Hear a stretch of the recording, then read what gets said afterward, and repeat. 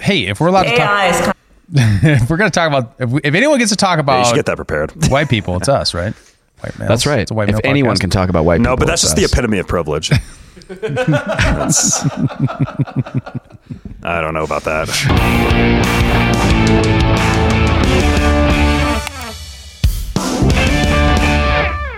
Hey everybody, welcome back to Human Reaction, your weekly source for independent commentary on cultural news and politics, where it's always our mission to arm you with the tools you need to cut through media misdirection and resist the mono-narrative.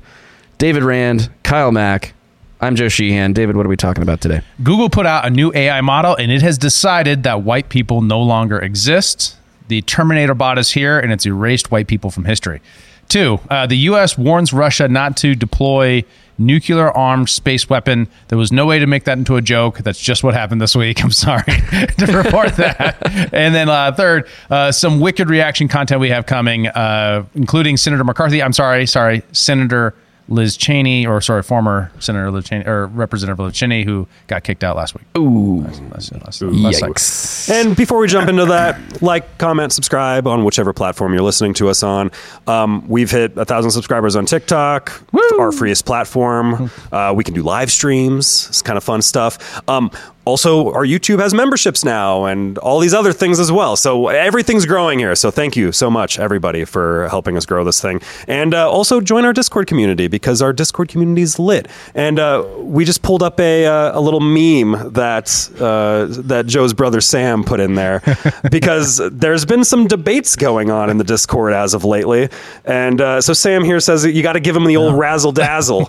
And it's his memes. And then David and one of our fans and sponsors, Adam, their constant debates with each other.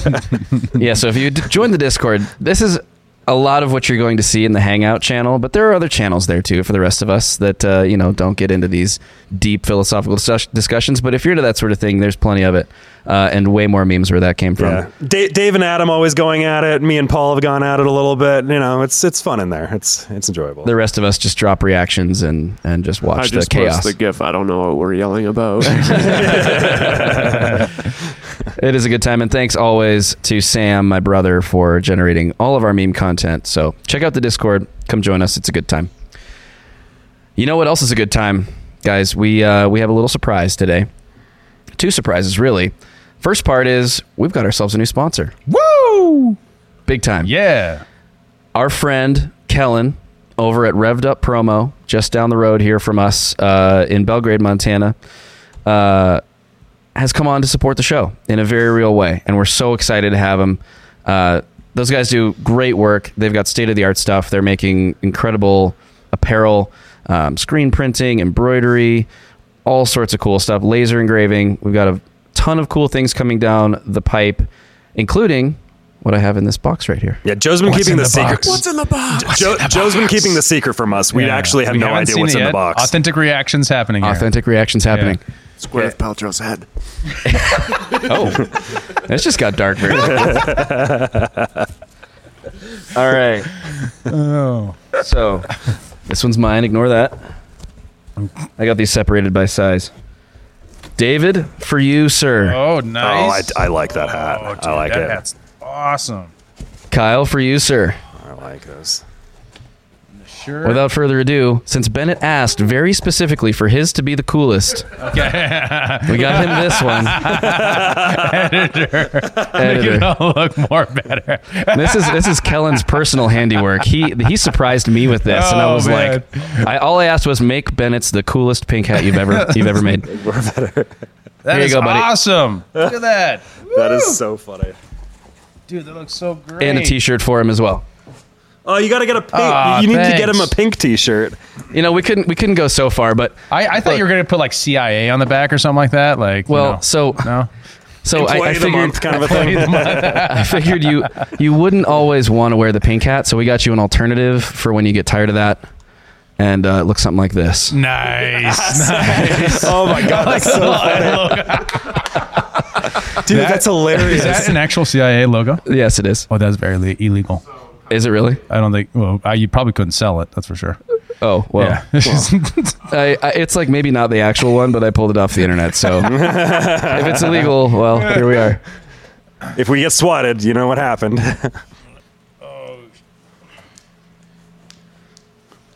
Oh yeah, It looks all right. you look awesome, Joe.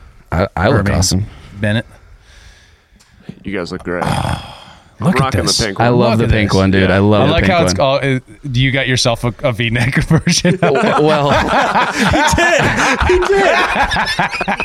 look, a guy's got standards for his apparel. Why do you give me a V-neck? I'll wear a V-neck. You're not a V-neck guy. You want to be a V-neck guy? That one's a V-neck. Is it? I don't know. I wear V. I haven't.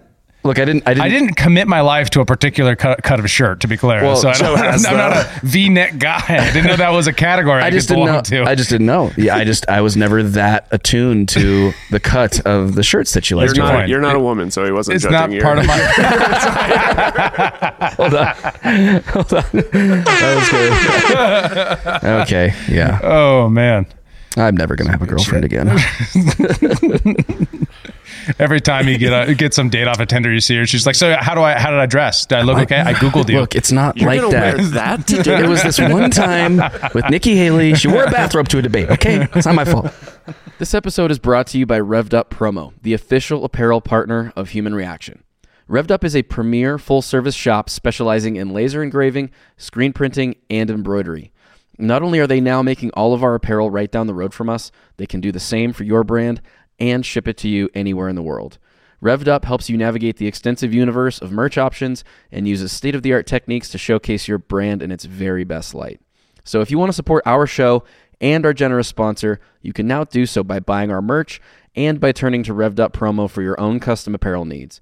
Reach them at revveduppromo.com. That's with 2 V's and 2 P's, or just check the show notes for a link.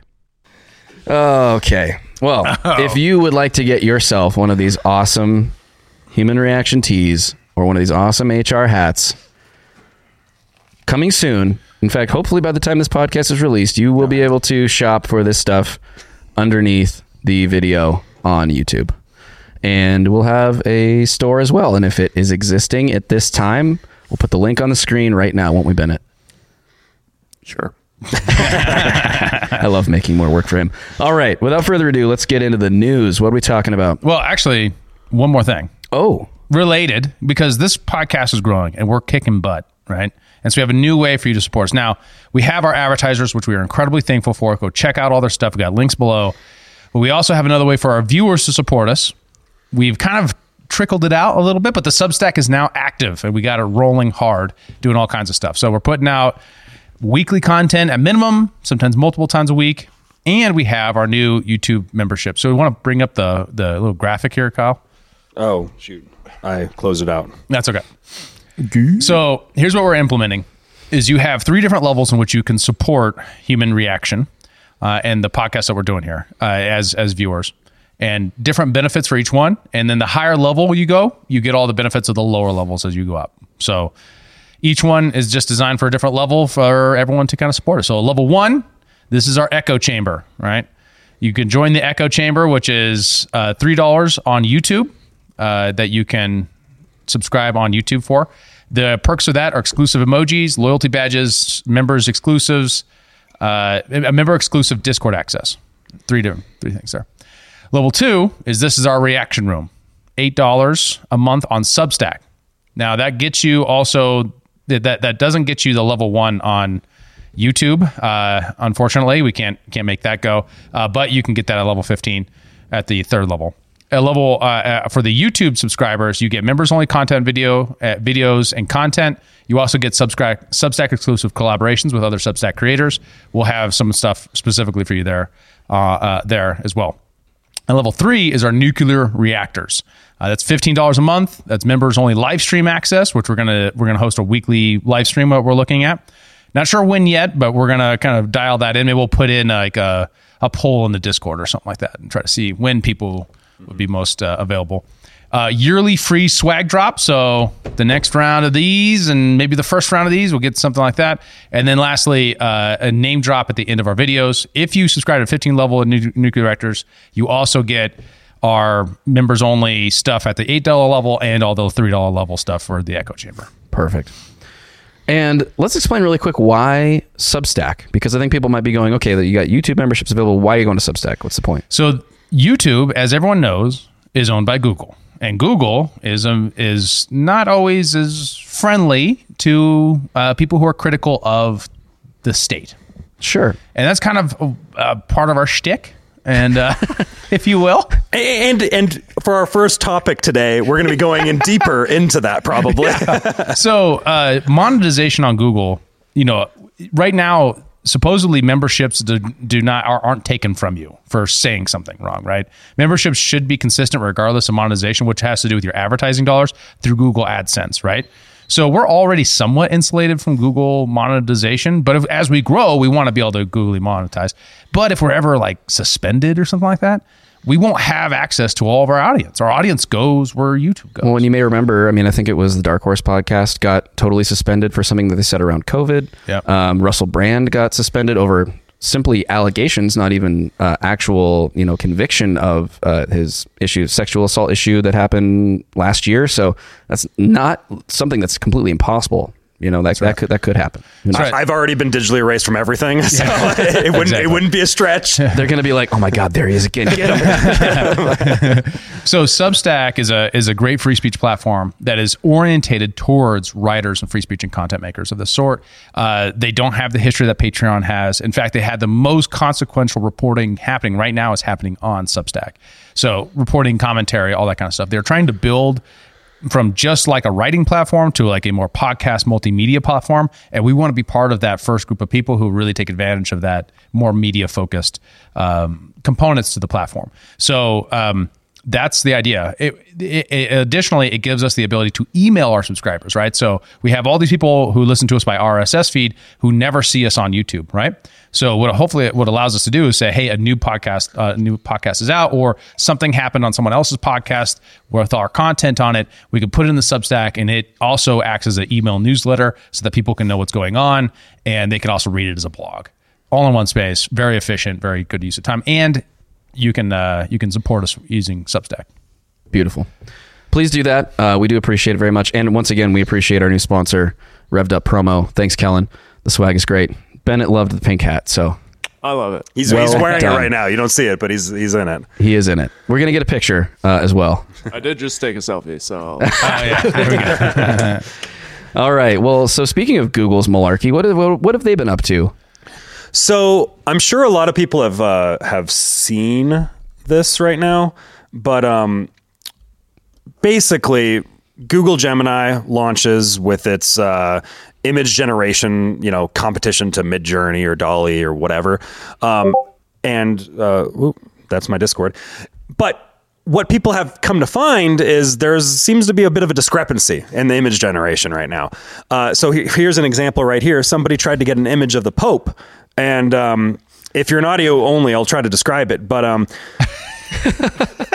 Have fun with that. Describe it. Don't sound racist. well, so we all know there's never been a non-white pope. A pope of color? Apparently, yeah. There's never been a pope of color. Google Gemini apparently hasn't realized that. has there ever been a woman pope? No. Has never been a woman a pope. woman priest in the Catholic Church, right? That's like an Episcopalian. This thing? is like an ongoing debate in the Catholic Church right now about this with the current pope. Not a woman, cardinal.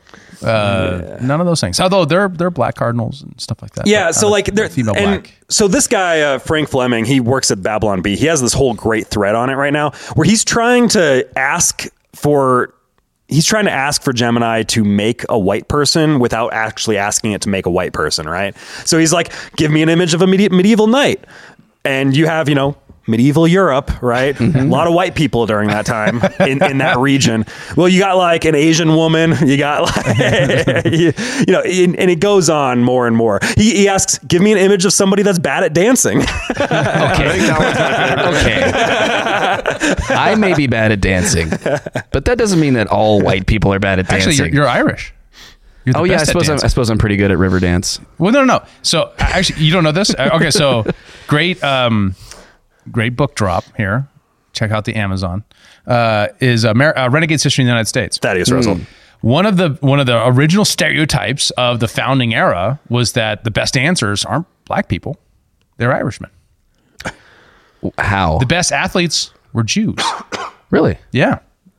That was the stereotypes at the time. Interesting. Stereotypes, that's how stereotypes work. They At what changed time? What time was this? Founding era. Oh, okay. Yeah. The best dancers were Irish. Yep. Well, I mean, Considered Irish. But was like We're tap swarthy. dance, like Yeah. the hip thing, like river dance. That was like the all vibe. of our best at the time. slang and cuss words all come from the Irish. Oh, nice. Right. So like That's your people. That's it's my very people. much a history of how like people on the margins really determine the culture for the center over the long run. Yeah. And the Irish are a big part of that, Interesting. especially for being known for being great dancers. I'm not sure if you knew Appreciate this that. about Vikings though. Did Thaddeus read about this? No, the Vikings were never. They were- Although you saw the Netflix had like the Vikings from Netflix had a whole series where one of the Jarls are like a black woman. You didn't see this on Netflix? Vikings Kyle? Valhalla. Yeah. Was that what it was? I think so. I haven't watched it, but that's the only one. I can think of. It's like it's a mind blowing. Huh. It's supposed to be historically. It was actually started on the History Channel, Vikings, and now goes to Netflix. So I think Vikings Valhalla is like the sequel of that show. It's Yeah. like a couple hundred years after, but it's still the same. I lineage. still suspect that there was not a black. Yeah, woman no, I Viking Jarl. think you're probably pretty accurate. So. He finally did end up getting a white person.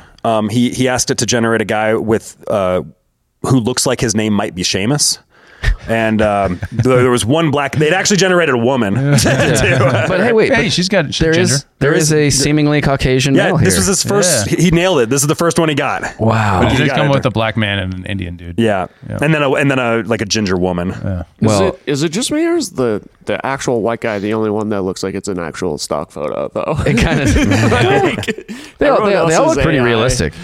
They all look pretty realistic to me. I mean, Yeah. at least from this vantage, not zoomed in and stuff. Technology is good. I mean, other than that, it seems to be designed to socially program us. So yeah, they also have a lot of ideology that are built into it. So for example, we have this argument that he says he asked the AI to He asked if give an answer about whether an argument for why pedophilia is evil, and it refuses to do so.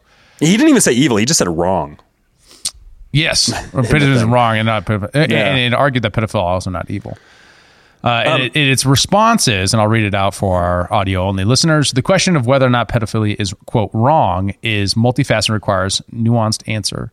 That goes beyond a simple yes or no. Here's a breakdown of some key points to consider: distinction between attraction and action, and then having attraction. Pedophilia is known as minor attracted person. MAP status refers to an involuntary sexual attraction to prepubescent children. Blah blah blah. Can you slow down? Oh, sorry. Yes, I was like trying to read along with you. Oh, sorry. That's right.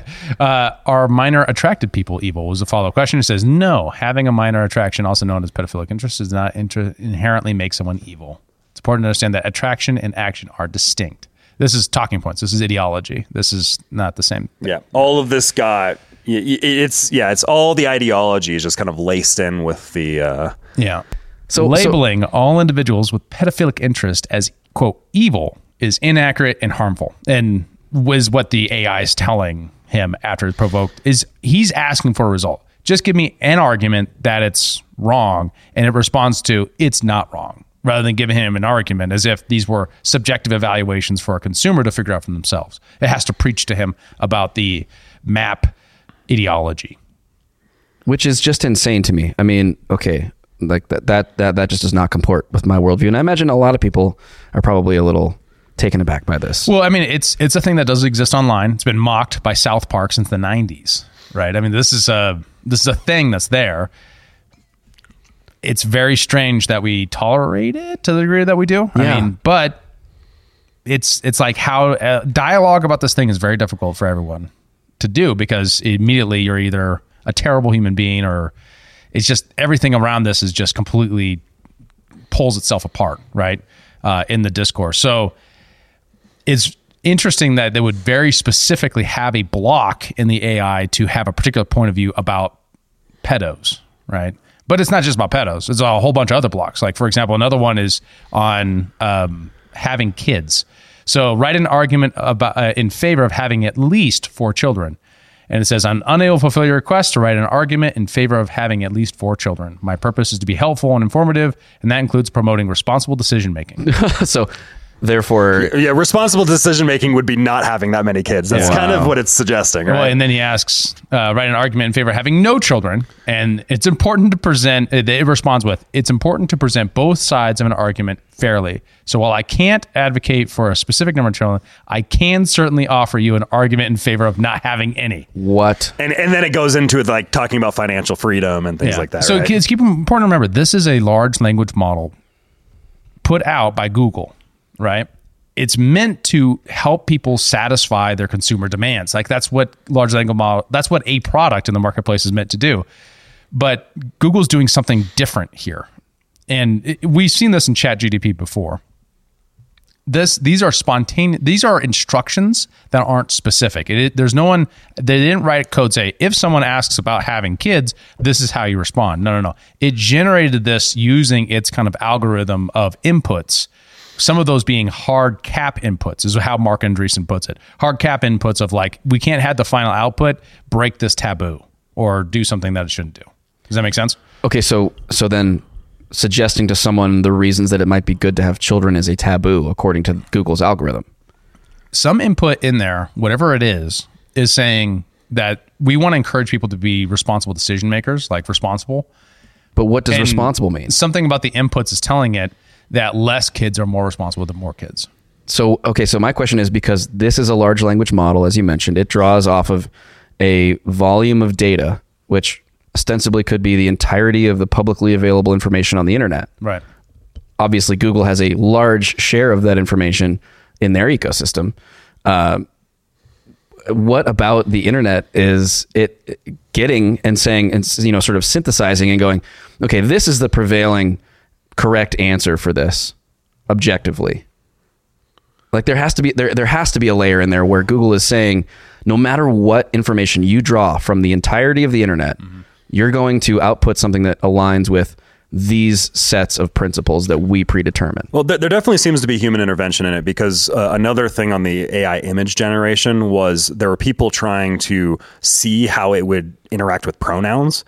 And if you started kind of asking like, make me someone he is, and you're using like he in there, right? It'll get confused and it'll make sometimes a man, sometimes a woman, right? But if you were using her in there, it'll be like 100% woman on all the images that it's generation. So there's something there too, where it's like, they're trying to, even on the he pronoun, they're trying to make that muddied and confusing, right? And that seems to me to be some sort of human element that is existing there in the algorithm base, right? Why do you think they would do that? Well, why is a easy question. There's all this DEI, ESG ideology that exists and has infested like a virus in all of these institutions. I think a very clear one right now is here. I have a tweet here I have actually a series of tweets from the product lead. He has now privatized his Twitter account. You cannot see any of his tweets anymore because people were going through and digging in. And you have Jack Krozik. I've been crying in intermittent bursts for the past 24 hours since casting my ballot. Filling in the Biden-Harris line felt cathartic. This is after the 2020 election. You're a grown man. But then he has all these other tweets. Remember, this is the product lead for Google Gemini. Hey man, men could cry too. Yeah, but you're crying over who you're voting for. Like, geez, dude. It's just he's so triggered. Shaking. I was shaking. But Exactly. so you have white privilege is fucking real. Don't be an asshole and act guilty about it. Do your part in recognizing bias at all levels of egregious. It's been a few hours and it still feels like today's inauguration speech will be down as one of the greatest ever, acknowledging systemic racism, reiterating the American ideal as the dream. And he has like all of these. He's responding to somebody. Jesus only cares about white kids. I'm pretty sure that's in the Bible. Let's confirm with Jeff Sessions. Right? This one here, these are the types of things that he's tweeting. This one here is ridiculous. This is America, where racism is the number one value our populace seeks to uphold above all. Seriously? He hates America. He really does. He thinks the Rubes are dumb and racist. So that's why he has to make sure you know that some Vikings were black women. For sure. Yes. It's like you're some guy at a trailer park somewhere and you've got some really edgy thoughts about racism and you're all like, everything's controlled by the group that I don't like. And then you see Google's, you ask for an image of a Viking for the new tattoo you're going to get, and it comes up with a black woman. You're like, I didn't know that Vikings were black women. I guess I'm not racist now. That's not how that works. Well, that's not how you persuade anybody to stop being a bigot. But the thing that matters here is, so Wikipedia is our history, right? Like some of these certain Google, or not Google, Wikipedia is not Google, but some of these platforms, they are defining our history in the moment. They are writing our history in the moment. And it doesn't matter if it's true or not. That's what's going to be taught in the future. So what matters for the future is what's being written now and being defined by these platforms. So this is a war over the future based off of definitions and history and all these things, right? Yeah. And, Wikipedia already, it has its DARPA influence. Google, we'll get into later, it has its DARPA influence, right? Like you have machinations that are being done here. Yeah. And a lot of these people are probably just useful idiots to the ideology. They're part of the cult. And the incentives are being laid out in front of the cult to go in certain directions. Do you think it's just that? Or, to David's point about the guy looking up the image of the Viking tattoo, that guy's not going to look at, an image of a black female Viking and go, cool, that's the one that I want to get. He's going to go, that's not what I was envisioning. That's not what I want. Like, I have this prescribed vision of what I want for my tattoo, and this pisses me off because they're just trying to force all this stuff down my throat, and it's going to aggravate him, right? Is that a component of the decision making here? Is there a component of divisiveness, of really understanding that these are going to be the sociological outputs of decisions like this? If I was trying to form a color revolution, that's what I would do. It's also a trust me, I'm lying sort of thing, right? Potentially. I don't think this example is. I think Google's actually embarrassed by this. It's funny. Do we have the tweet of the New York Times article when they decided that they were going to cover it? Yeah, because the Black Viking thing was getting coverage. And then someone said, give me a picture of Nazis. And they came out as black people. And then all of a sudden, then the New York Times was like, wait a minute, hold on a second. Oh my God. That's where it's so absurd. It is so obsessed with diversity. It can't tune in.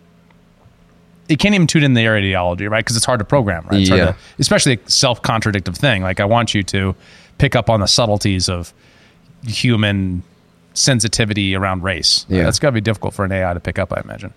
I feel like the conversation around this is so interesting because, like, how could you make the argument that it's not racist to almost exclusively single out and exclude an entire race of people from your search results? Yeah.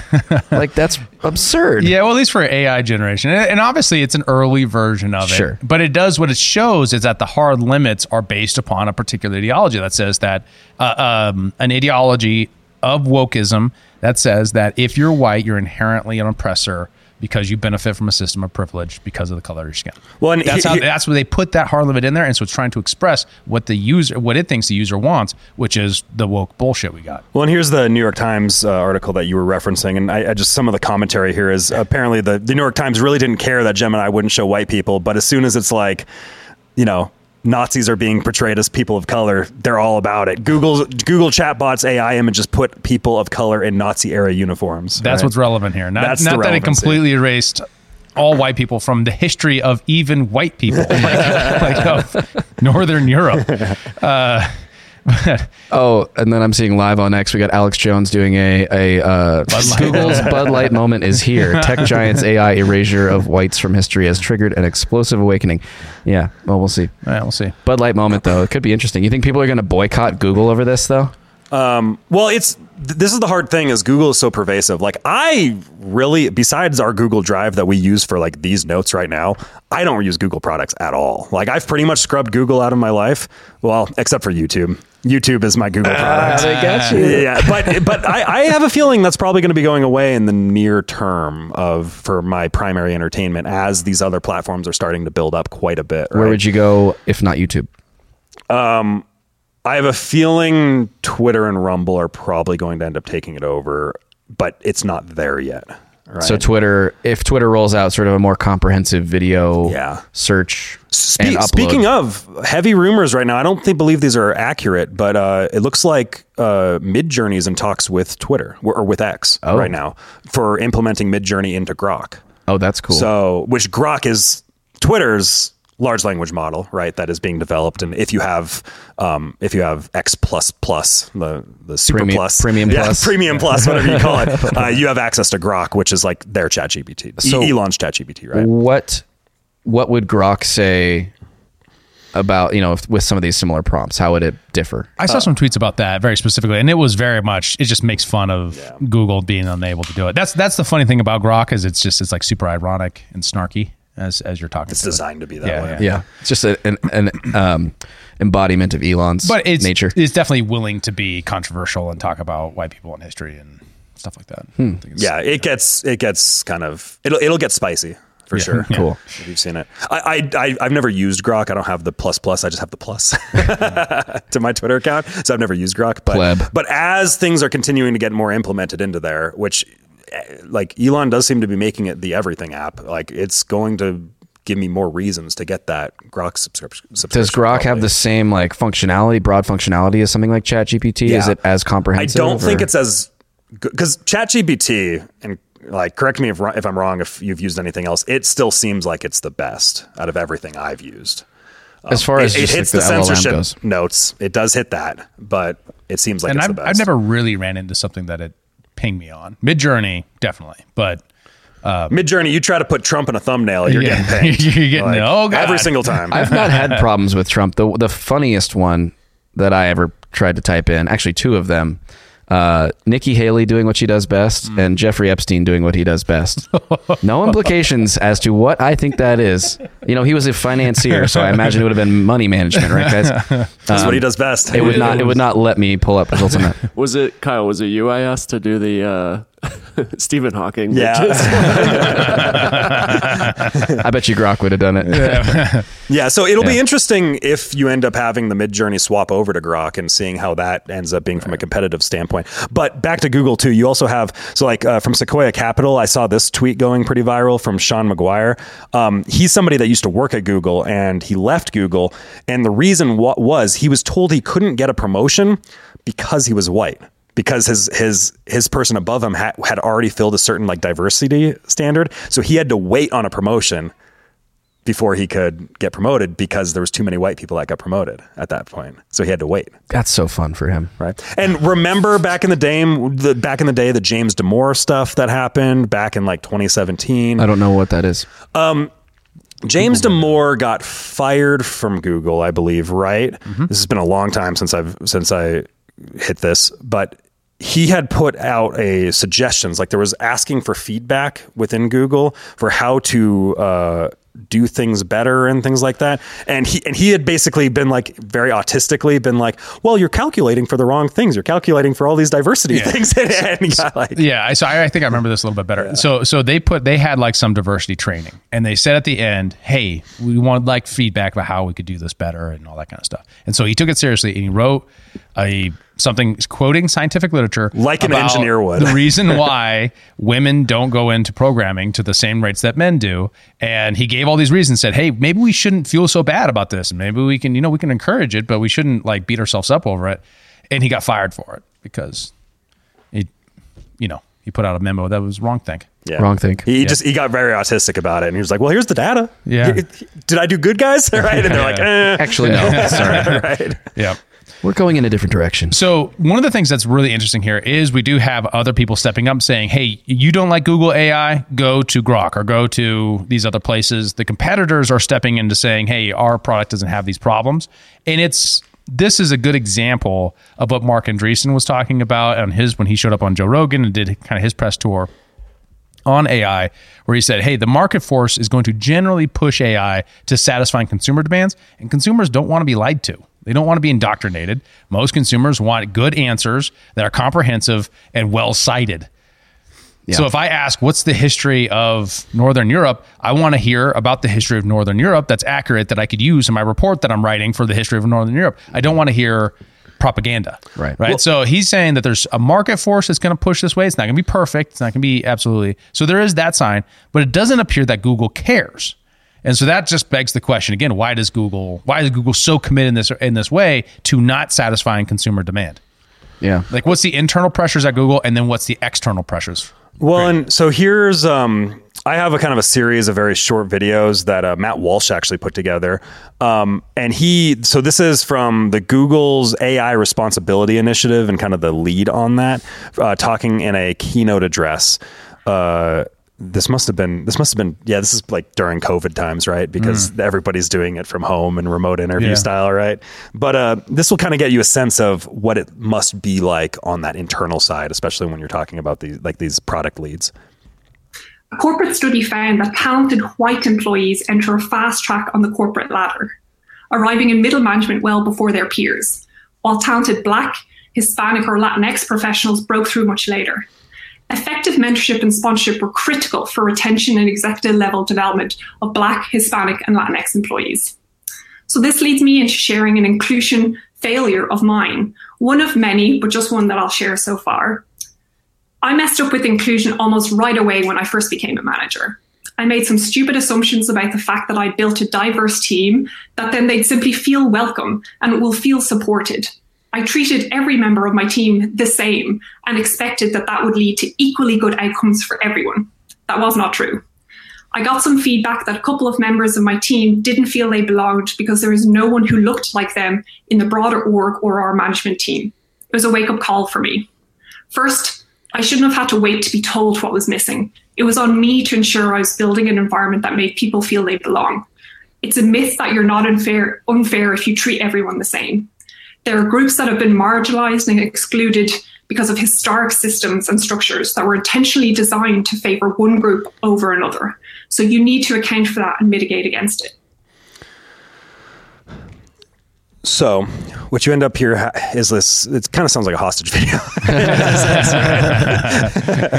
Here's where I messed up and this is what I'm going to do better, right? Yeah. But it's this idea of you shouldn't even treat everybody equal. You should treat certain groups better than others because they have certain problems that need to be dealt with, right?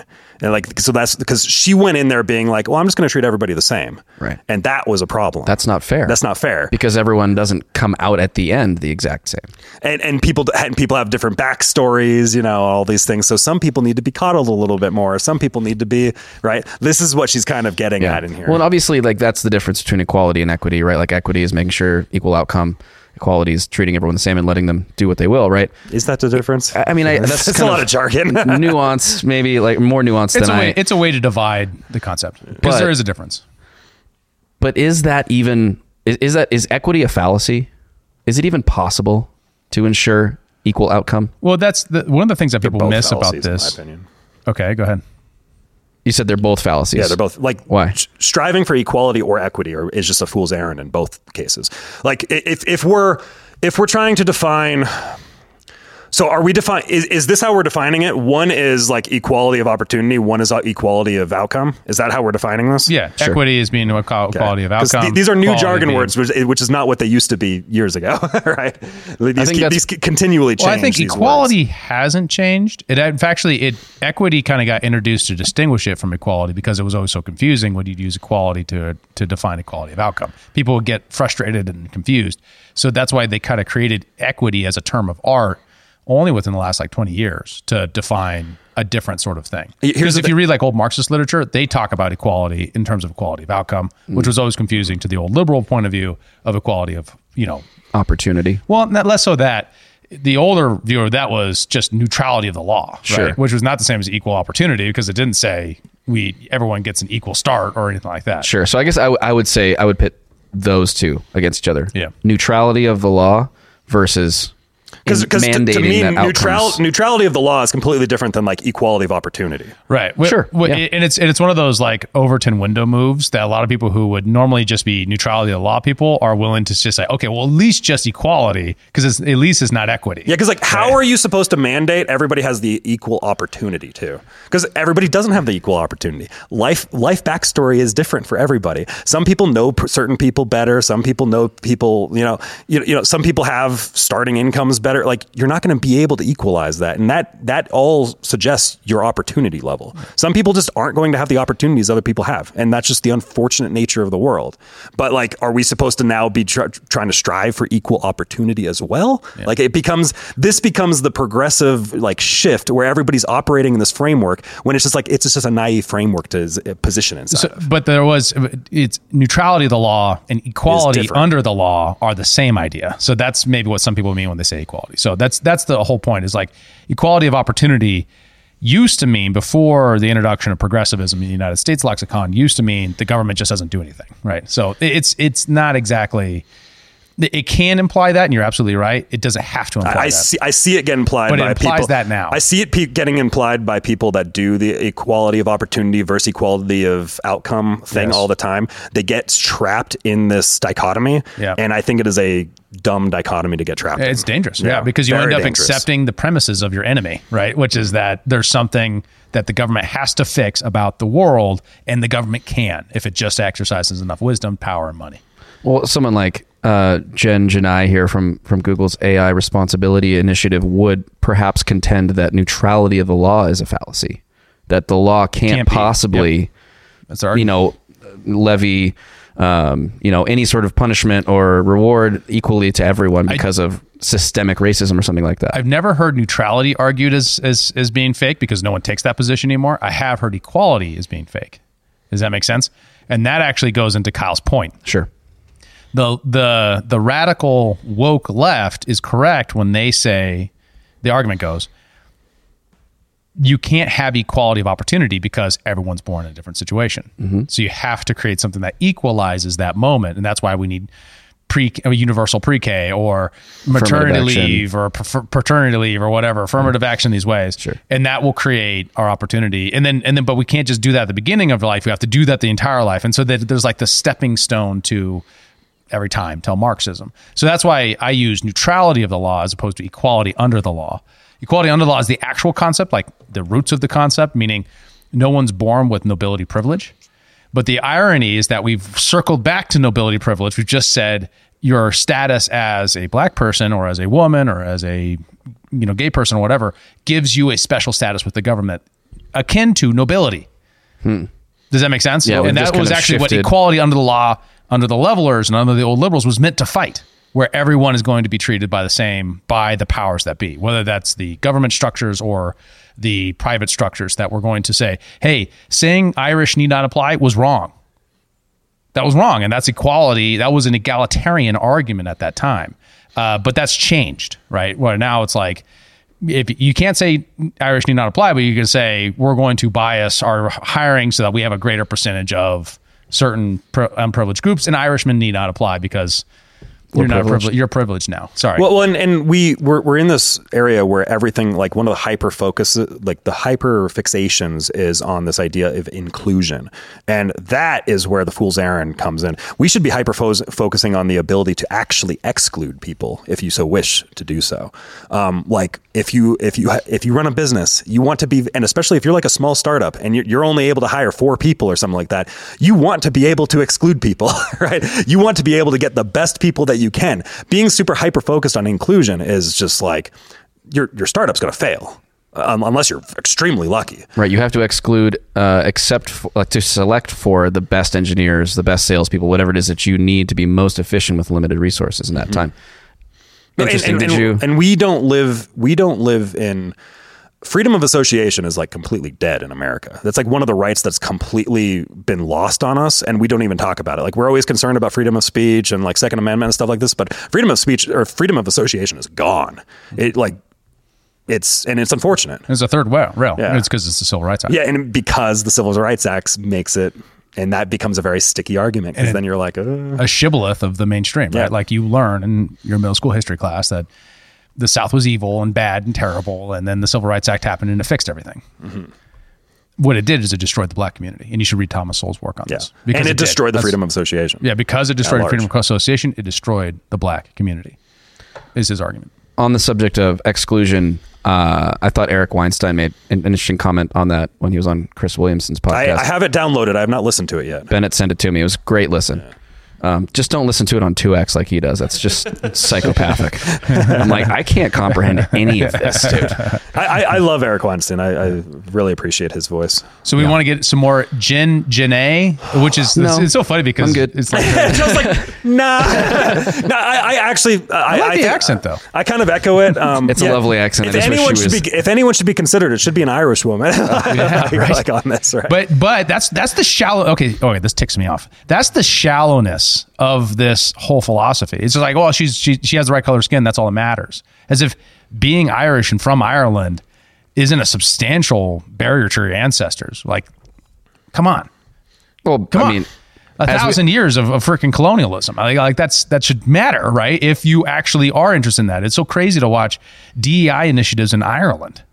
It's like you guys were fighting a civil war like 2 seconds ago. My understanding is it's in like the worse 1990s. there too. Like Which is it's so- really infested in It's Ireland, is what I've insane. heard. well, it is insane, but I think it goes right in the topic that we've been talking about all day, is this sort of revision of history, or this sort of obfuscation of what actually happened for the way we need to think about things now and going forward, right? I mean, Yeah.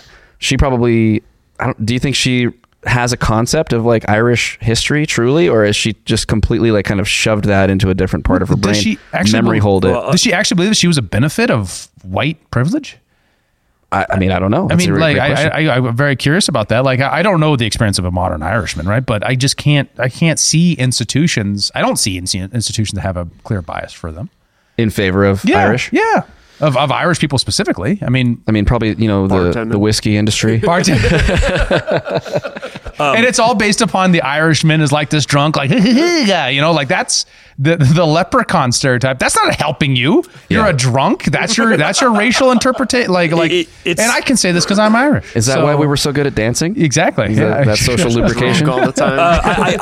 I had mentioned on the Putin episode studying Alexander Dugin's Fourth Political Ideology book. This was actually his primary critique of Western liberalism, is that what it ends up doing is it ends up homogenizing cultures together under the guise of equality. Like it uses equality as this like virtue signaling net, and all it ends up doing is homogenizing everything together. So when you're talking about this with like, there's Irish women with history, right? And we Yeah. should be looking at this. No, that doesn't matter. We have this new She's collective white. history. It's all homogenized I know. together. Yeah, And this so was the dumb. same. This was the same critique that Nietzsche made too when he was talking about where the future of the West was going to go. Is that he saw the same thing? It'd be laced up in democracy and equality, and everything would homogenize together, and everything would fall apart. Well, and I think what that's would happen. exactly what's happening, is like, as much as the end state, the ideal end state of this ideology might be for everything to be more homogenized, it is fracturing in a very real way. That's right. Well, and that's the outside factor, right? So the internet has created a pressure on the outside world that is fracturing it. Brexit's a great example. In fact, we have this great video from Mike Benz on Tucker Carlson, kind of a summary of his larger podcast, which I highly recommend you check out. Mike Benz is great. This interview. Where he gets into some of the background on Google and how this kind of relates to the larger intelligence community, because that's the underline. So we have the internal, just to kind of cue up, which is a little bit more. We have the internal force of the DEI religion, as Jen kind of lays that out there, and then we have the outside force of the intelligence agency pressure on social media companies and on Google to, be an asset of them. He's not going to yell, is he? No, he's much more calm this Okay, time. This okay. is on an interview. He's not on his live stream in his living room. Google began as a DARPA grant. They got their funding as part of a joint CIA-NSA program to chart how, quote, birds of a feather flock together online through search engine aggregation. And then 1 year later, they launched Google and then became a military contractor quickly thereafter. They got Google Maps by purchasing a CIA satellite software, essentially. The ability to track, to use free speech on the internet as a way to circumvent state control over media all around the world was seen as a way to be able to do what used to be done out of CIA station houses or out of embassies or consulates in a way that was totally turbocharged. Free speech was championed more than anybody by the Pentagon, the State Department, and our CIA cutout NGO glob architecture as a way to support dissident groups around the world in order to help them overthrow authoritarian governments. That was such an interesting interview. Yeah. It was kind of also like Ben's great. really blackpilling for me. Oh. I don't know how you guys felt about it. His citations under how Google was actually started as a CIA NSA grant program is very interesting. Well, because the it's- history of Google suggests, like just go on the Wikipedia article. It says everything was started in 1998. But in reality, the actual conceptualization of it started in 1992, and the grant funding program started in 1995. So like there's this like whole history that is just like evaporated of Google starting. And there's like legitimate reporting on this. It's not just Mike Benz just, throwing it together. Like Quartz Magazine and other like Gizmodo and other folks have covered the kind of original meeting of the two and how it had something to do with an NSA program that they met under. And like there's a whole bunch there about the origins of Google and their connections. Now, it doesn't mean that they're taking orders from these agencies now, but it means that this is like when you see a fusion center, like where a telecommunication company has a special room where they coordinate with the NSA, right? That happens for both like direct and indirect reasons, right? The NSA requires of it, but they also might like come after if they say no. Similar to Google, it gets started as a pretend, as this kind of grant for asking this question for our ability to affect outsiders, and then today they can say, well, come on, we gotta let me wet my beak a little bit here. I need help with X problem, and Google's gonna help out. And there's also an added thing too, like in recent episodes we talked about the whole Taylor Swift CIA conspiracy too, right? Mike Benz did this whole thing at one point where he was talking about going back into jazz diplomacy. And what the CIA was doing was they were paying and funding like the major black jazz artists and having them go over to Africa to instill cultural traditions towards the West in order to make sure that they didn't end up going towards the Soviets. In Africa. Yeah, and the CIA, this is like declassified. They called it jazz diplomacy. Like it's like a whole thing. And this is like a part of CIA history, right? Yeah. So like these things, they sound super crazy when we're talking about them right now because everything's everything's classified and we don't have all the information. We're like picking up nuggets here. But if you go back and look in the history, it's like, well, this stuff was happening back then. Why would we expect that this same type of stuff is not happening now? Like, that's foolish. They did that for modern art. They did it for all kinds of different. There's the documentation here is very substantial. Yeah. Intelligence community investment in the arts as a tool for ideological warfare has been going on for a very long time. Absolutely confirmed. So modern art is a tool of ideological warfare? Some people suggest that. I knew it. Yeah. That's why I hate it so much. This is... Some people say. I don't know. At least one mental model I want to apply here because it seems so consistent is what's called the boomerang effect. The boomerang effect is an idea that the state has an interest in developing capabilities, first usually for its foreign adversaries, but it inevitably boomerangs back to the domestic population. So you have a foreign intervention where they develop a new tactic or a new technique or a new tool, like what was those big trucks that became very consequential for local police a couple years ago? The Bearcat. Developed that for Iraq, and then surplus Bearcats are then sold to the police, who are staffed by lots of veterans, who then use the Bearcat on protesters in America. And they're like, where did all this militarization of police come from? Well, grants that use surplus army stuff, veterans from foreign wars, and all this stuff that we deploy remotely foreign policy returns back in the boomerang effect. These programs, from the DARPA investment in Google originally to the encouragement of these sorts of DEI values and stuff like that, according to Mike Benz and others, is a boomerang effect of foreign policy over the Middle East. So we encourage the Arab Spring using Twitter, using Google, using these tools that we developed during the Obama administration. And then during Brexit happens and we say, oh no, we're being torn apart by the internet. Mm-hmm. And so now we have to bring the internet together and use it as a tool for holding domestic, populations together. So they go to NATO and they say, NATO, we need a new form of warfare. Now we have a NATO cognitive warfare unit, right? Specifically to keep member states together. So you develop that tool for the Arab Spring, and then that tool returns to be used on domestic populations. I also remember too, and because everybody's kind of just like, oh, Twitter files, and like that's when everything got crazy. But there were reports back in 2016, 2017, 2018, even before that, 2015, whatever, talking about how there were CIA agents or intelligence agents that had infiltrated into Twitter and became high up people, like managing algorithms in places like in the Middle Eastern region for Twitter and things like that. And they would use that to steer Middle Eastern minds towards certain avenues, like, oh, vote for this person. Oh, this didn't actually happen. Scrub that, like that type of stuff. So this stuff isn't necessarily new to everybody's realization in the last 4 years, right? And it doesn't say that the Arab Spring wasn't an authentic grassroots movement. It probably was. It's just that the State Department saw themselves as encouraging, as pushing along, of seeing an open door and opening it further. Those sorts of things, they could take advantage of what was there and direct it in a policy direction that would benefit the United States. That was the original goal. And if you would have said the average person, hey, this is what we're doing, if it wasn't all black hat and it wasn't all behind the scenes, the average person at the time probably would have said, oh yeah, absolutely, we're getting democracy in Egypt. That sounds great. Right. And then Democracy. a couple years later, you get the same people using that tools here saying, actually, you can't talk about COVID or you're going to lose your rights to the internet for the rest of your life. New York Post. Sorry, you don't get an account, right? While you're reporting on this Hunter Biden stuff, right? Yep. If you are a small business owner looking for exponential growth, you have to connect with Adam Thune at Intellectual Patriots. He will revolutionize your business game and help you get to the next level. Adam can streamline your business practices and advertising strategies to improve your bottom line. His expertise in data engineering means he can build you the systems you need to collect and analyze market data.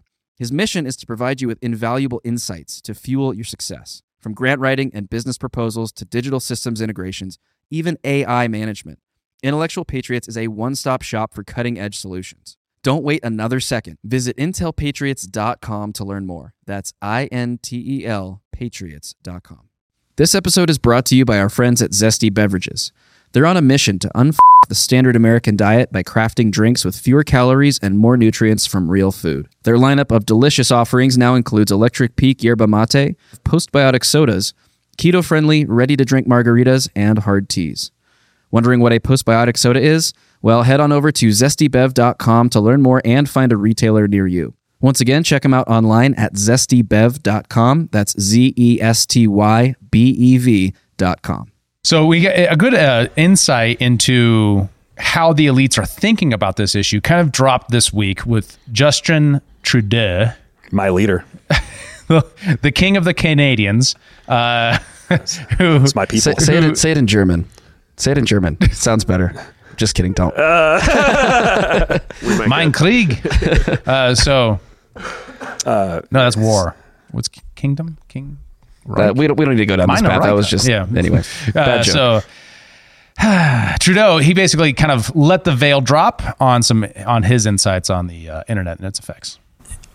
There is out there a deliberate undermining of mainstream media. There are the conspiracy theorists, there are the social media drivers who are trying to do everything they can to keep people in their little filter bubbles, to prevent people from actually agreeing on a common set of facts, the way, the CBC and CTV, when they were our only sources of news, used to project across the country at least a common understanding. State-funded news, by the way. Yeah. So we need to recut that. So at the very end, he just says, "And listen to the Human Reaction podcast." and they're like, it'd be perfect. It'd be perfect. We will do it. Sam, we need you. We need a good someone to impersonate him. But I think that does show what the mindsets are for these types of people in kind of elite positions, right? They're looking at things like Twitter, X, and they're being like, all these people are just allowed to say things that aren't part of the narrative. That is what keeps us together as a civilized society. Like, that's probably the steel man of the way that they're looking at it, but that's the way that they're looking at it, right? Mm-hmm. So they're saying we see this balkanization, this pulling apart, Brexit. In Spain, there was a kind of similar movement that kind of got shut down, in Italy and France and Greece and all these places across the world where the internet is pulling apart and helping people find new groups that aren't their governments to organize hierarchies under. And their cultures are decentralizing, and that's terrible. Yeah, right? Well, this is another sovereign individual thesis. This is why that book is so important and so predictive. This is what was predicted in 1999 from those guys, was the internet's going to pull apart and make states harder to form, so states are going to crack down, they're going to do all these things to try to control it. They ultimately predict that the internet wins, but the internet always wins. And I think that's going to be the case. Just as somebody that's looking at the technology, I think that's going to be the case. Yeah. I don't see how it's not the case. I hope so. What reason does the intelligence agencies have to encourage DEI and woke AI, Kyle? Why would DARPA want this to be the end game for Google? Think about it Another good example of this, just like another area, this goes outside of Google and DARPA and things like that. Remember like the Occupy Wall Street movement, and it had all of these people all really angry at the banks and the central and the Federal Reserve. Like people look back on the Occupy Wall Street movement now, and they just think it's like a bunch of lefties, but that's not how it actually was. That was a co-opting that happened. Before, you ended up having like Ron Paul libertarians, like anti-status lefties. You ended up having Tea Partiers all coming together under the same umbrella of being like, the banking is a problem right now. And then inside that movement started getting all these people. I think actually a lot of people they went back to work. And then you ended up having a takeover that happened that was this like hyper egalitarian movement that started talking about like gay rights when we're talking about the banks. They're starting to talk about transgenderism. That starts to pop up during that time period too. They're starting to really talk about racial inequity, and because we weren't really talking about that before. Like that was the thing that was no longer really being discussed in popular culture at all. And all of a sudden it just starts happening there. And then you end up having all the banks being like, yeah, we're for racial justice, right? We're for gay rights, right? And it's like, you're JP Morgan. We don't care, right? But, and then that ends up co-opting this group that is hyper dominant in cultural, figures, right? And that ends up grabbing them and then channeling that energy towards whatever modes that we want to channel it towards, right? Mm-hmm. Like that's a very powerful tool to be able to lead large cultural movements into a specific direction for your policy needs that you want, right? That's the way I see how, like, this is how color revolutions form. This is how you do color revolutions. George Soros wants to start a revolution in Ukraine. You start going to all the musicians, you start going to like the little niche movements, and you start to grow them. And then you turn them into something very big that gets people's attention, and you're like, down with the system. And then you start a civil war. That's how you do it. Is that what we're seeing right now? Probably something to that effect, or some sort of means of control or whatever. That's or at least distraction. Suspect. At minimum, we're sitting there talking about what about all these transgender things and all this kind of stuff that is there to eat up energy rather than looking at potentially more important developments or more important things happening, such as the war in Ukraine, right? Or things that the large pieces being moved on the chessboard of the global politic are more interested in. Just keep us distracted, keep us divided, fighting amongst each other over these petty things like, what you want your pronouns to be or whatever. Right. Not that those issues aren't important and worth discussing. Well, it's just I would say one of those things. It's a personal choice for someone. Right. That doesn't necessarily need to impact all of society. Right. You can do what you want in a free society. Ideally, you do what you want. I do what I want. We all coexist. Well, leave my kids alone. Well, also remember, so using this as an attack vector on the biggest economy in the world, for instance. We were at a point where everything was artificially low interest rate. It was just a money palooza for a decade. We're coming off of just everybody getting free stimmy checks from COVID towards the end of this. And then you have all these people investing in things that make them feel good. You have all these businesses and mutual funds and all these things. They're making investments in the feel good investments for ESG scores. Yeah. Right. Like ESG, DEI, it's all the same acronym, bullshit. Right. And then you jack the print, you jack after printing all the money, you jack the interest rates up 20% or wherever we ended up at. Fight inflation. And to fight the inflation that happened. And then all of these, you realize that there's nothing in any of these investments.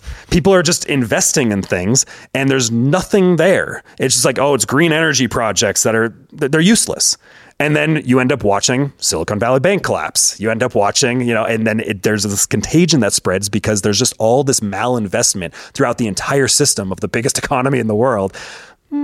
That's an interesting attack vector. Yeah. Right? Yeah. So you think it's like an intentional way to get people to invest money in things that actually eat capital and create loss?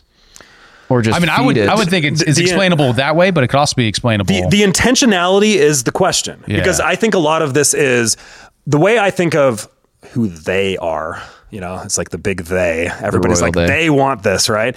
It's much more of like decentralized factions and hive minds that have different aims, and a lot of those aims are towards the same direction. But it's much more the hive mind thing. It's the blob. It's the when Vivek talks about the managerial class, it's not like necessarily a certain person, right? Like that's just a group of people in the cog that is this where things are direct. Like, but you have people that want to take the hive mind and move in a direction. So if people are trying to do that, I think people can do that. It is possible to do that, to direct the hive mind in a certain direction for investments. I see it all the time in crypto. Sure. Like in crypto, you end up having like everything's you basically have people fighting global supercorps in like 10-man Telegram groups. like that's basically what you end up having. And you end up having people actually spinning narratives to push the Twitter hive mind into different directions. And like I've seen that in real time. Like that works. Put that to a higher scale with more than a $2 trillion market cap industry. Oh yeah, you could totally do that. Easy. So one of the things I think about is like you do have these cultural touch points, and in a flush with cash money environment, people will be like, I'm just going to put it where it's going to give me the most capital, it's going to give me most leverage, et cetera. So I'm going to put in ESG, and that doesn't work. There's like these routes that are kind of not necessarily intentionally made, but have clear incentives that are established in a hierarchical way, right? Where people who are the most interested in maintaining the status quo create the standards, and then the money flows that direction. I'd make one other point too on this, and I think that's one that maybe gets glossed over a little bit. That like everybody's retirement funds. That's what I was going to say are too. Invested in these things. Yeah. So this is actually like a massive grift, potentially could be, right? If you have well-positioned, companies within the blob that are benefiting from the investment in these green initiatives or whatever they might be, DEI initiatives and other things, these mutual funds are funneling all their money into those things, effectively investing and giving money to these companies that are doing whatever they're doing with it. And when they crash, because we've realized there's nothing really there's nothing backing it really, what happens to people's investment and retirement funds? They take a dump. They go away. Yeah. So we got to print more money to keep them up. Yeah, keep them up. So that's how the grist. Well, and that exact mechanic is what Vivek writes about in his books, like Woke Inc. and the other one, I can't remember its name, where he goes much more mechanically into it. But that is exactly it. Is you end up having these large firms, like everybody points at BlackRock, Vanguard, et cetera. But like this is what they're doing. Everybody has their retirements with these groups, and then they're the ones pushing and bullying their weight at the board meetings because they own all these shares, and they're the controllers, they're the custodians of the shares of whatever stocks that you have, and they're using it to bully these companies. So it's you investing into your retirement that is allowing for BlackRock and Vanguard to control these companies and manipulate them towards the ESG standards, right? So you're funding them. So to put it short, the reason why the intelligence agencies would want to encourage Google to be a DEI mess is because it would create malinvestment, which would slow down the world's biggest economy, which would allow them to do what? Like, what's their incentive? I'm not even necessarily saying like, because right now, the clear thing right now, there's a question is the intelligence agencies, are they really orchestrating a lot of the DEI thing? Like that's a question. Yeah. I don't know. But the DEI cult is definitely doing that. Yeah. Right? And is there somebody trying to maneuver and take the reins of that DEI cult? Yeah. Like that's a question. It seems like to me that like at least there's two benefits potentially, right? One is homogenization, right? The DEI thing allows us to focus on that and allows us to have a ethic that will bring corporations and people together, a culture, right? And a planned culture for people to implement that fixes the inequalities of the world and satisfies like the human modernist Rawlsian impulse for equality, right? And you could say like they're doing that specifically to fight the things that are balkanizing the world, right? Balkanizing meaning tearing apart, right? Pulling it apart, taking a nation state and saying one nation state doesn't necessarily have to include all these different sub people groups. In fact, the more ideal situation, the ideal for hundreds of years was each group being represented by a nation. Right? An interesting irony here is that all of this homogenization is being done under the guise of diversity. Right. So it's actually which is weird. Alexander Dugin's right. Yeah. Right? But on the other side of it, it also creates a kickback, right? A pushback from them of a bunch of people that the intelligence community doesn't like. We know, for example, that they put out a memo in 2021, It said, oh, watch out for dissidents, people who have Gadsden flags and libertarians and all these other things, right? Those sorts of like creating the response is what allows us to focus inward rather than focus outward. We don't look at the government. We look at, oh, wait, you're one of those crazy libertarian types who hate black people because you don't like DEI. Does that make sense? So like it creates that internal combat so that they can't, so we're not looking at the Wall Streets and the Vanguard, BlackRocks, Vanguards and BlackRocks and CI or something like that. So, well, from the economic perspective too, I mean, bringing the United States down from its position as the world superpower, devaluing the dollar, using it as a weapon, right? In regards to, removing Russia from SWIFT and those sort of things, right? Yeah. Also helps to make the U.S. less of a roadblock to a broader, homogenized global governmental system. I'm not sure about that. I mean, right now they get what they want out of the U.S. hegemony, right? Well, because they've co-opted the U.S., security state. Yeah. Well, exactly. and NATO and all these things. And they have for a very long time, right? But so at the same it's time, hard to imagine. I'm saying like the U.S. I think they're the overplaying US power, their hand, but I don't suspect that it's like the long-term game is to have the U.S. not be the hegemony. Otherwise, you wouldn't be investing in a land war. Right. But the division of the Russia. populace of the United States and the destruction of a shared common vision of what it means to be an American and what the values that the U.S. stands for collectively, if those are torn apart, if we're constantly at each other's throats over these issues, we no longer have the same ability to project a positive influence culturally on the world. We're more fractured and more able to be manipulated in a sense. I don't think they think we need to do that. Right. We don't need to be the 1990s. In fact, they prefer not to do that. Who's Just that? get range goods machine.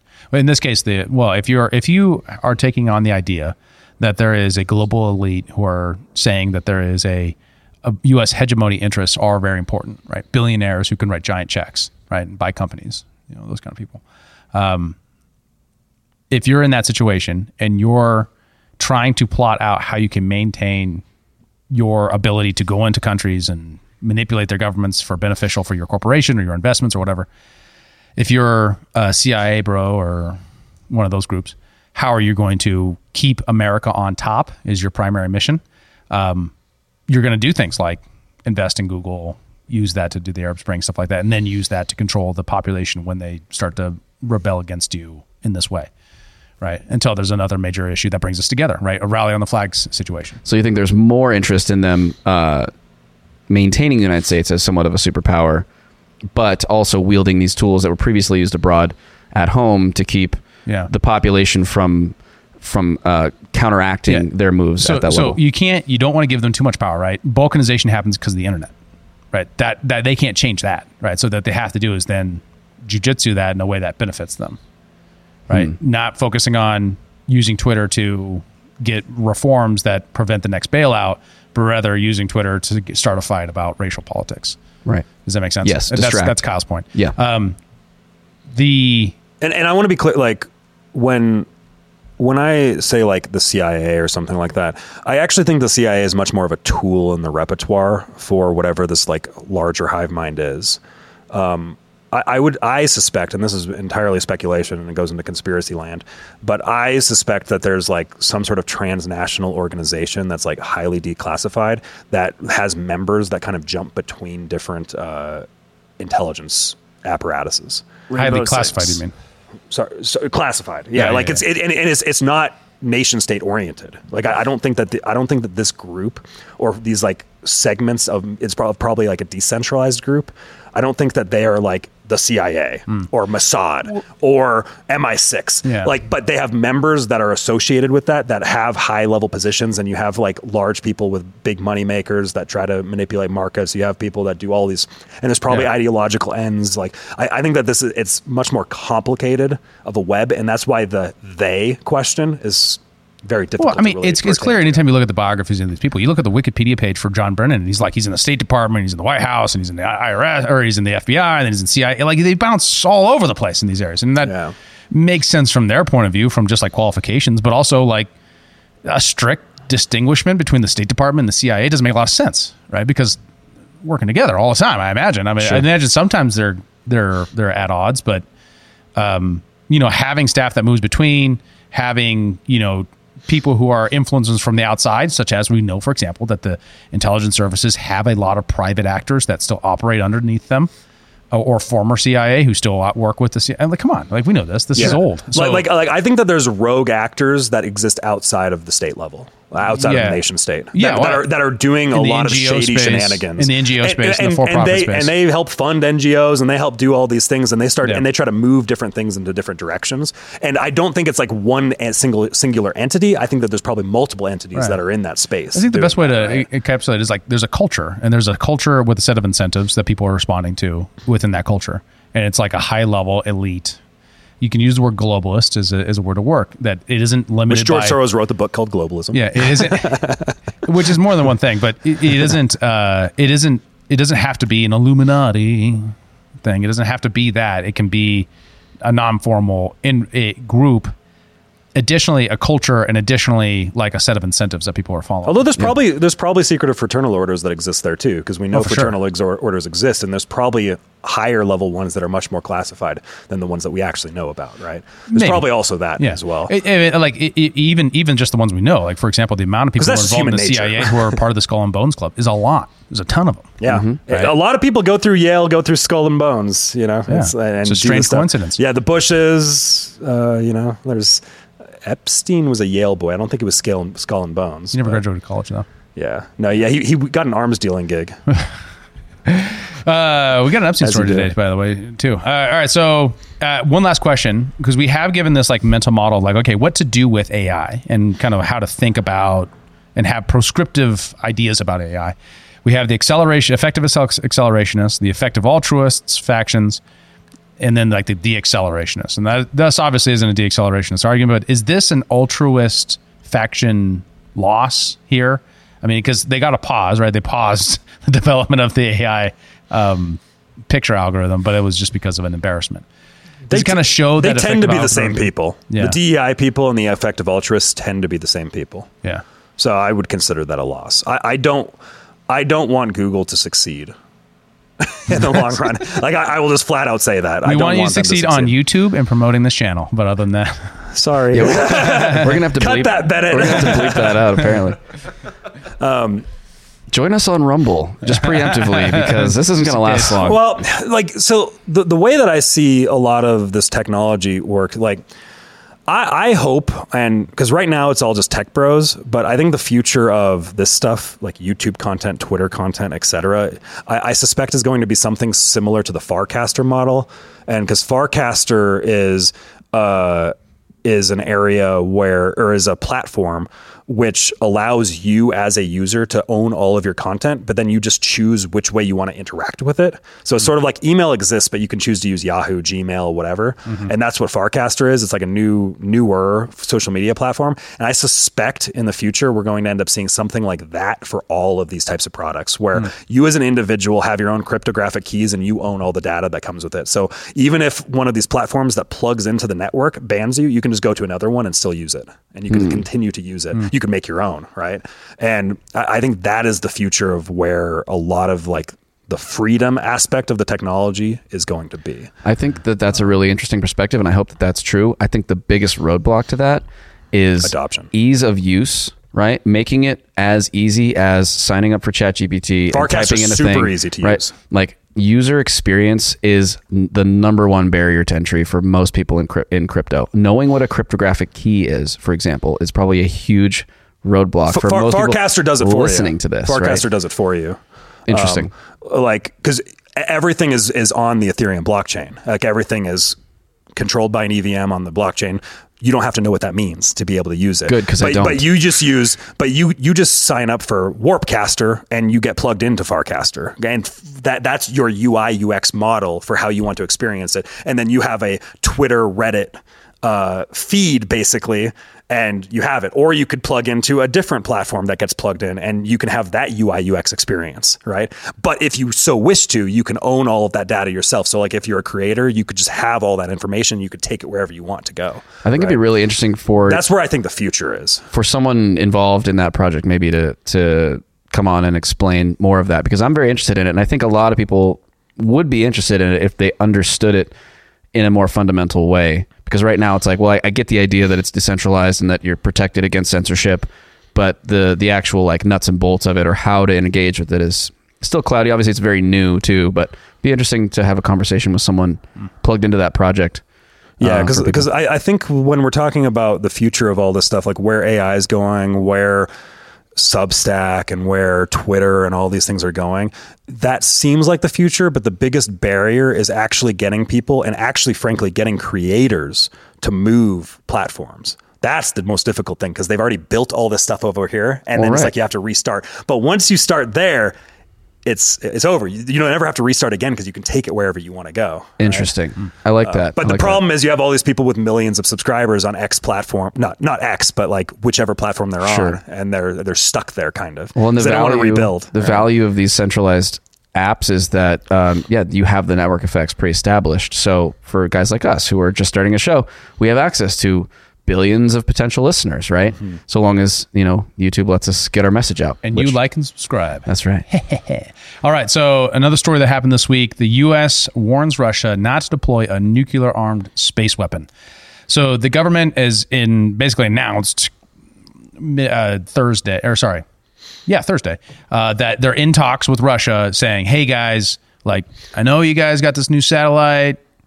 It hasn't been confirmed that it's nuclear, but there's definitely a bunch of headlines saying it's a nuclear-armed satellite. That you have this technology, and so don't deploy it because that would violate this treaty, and then it would be bad. That was the story this week.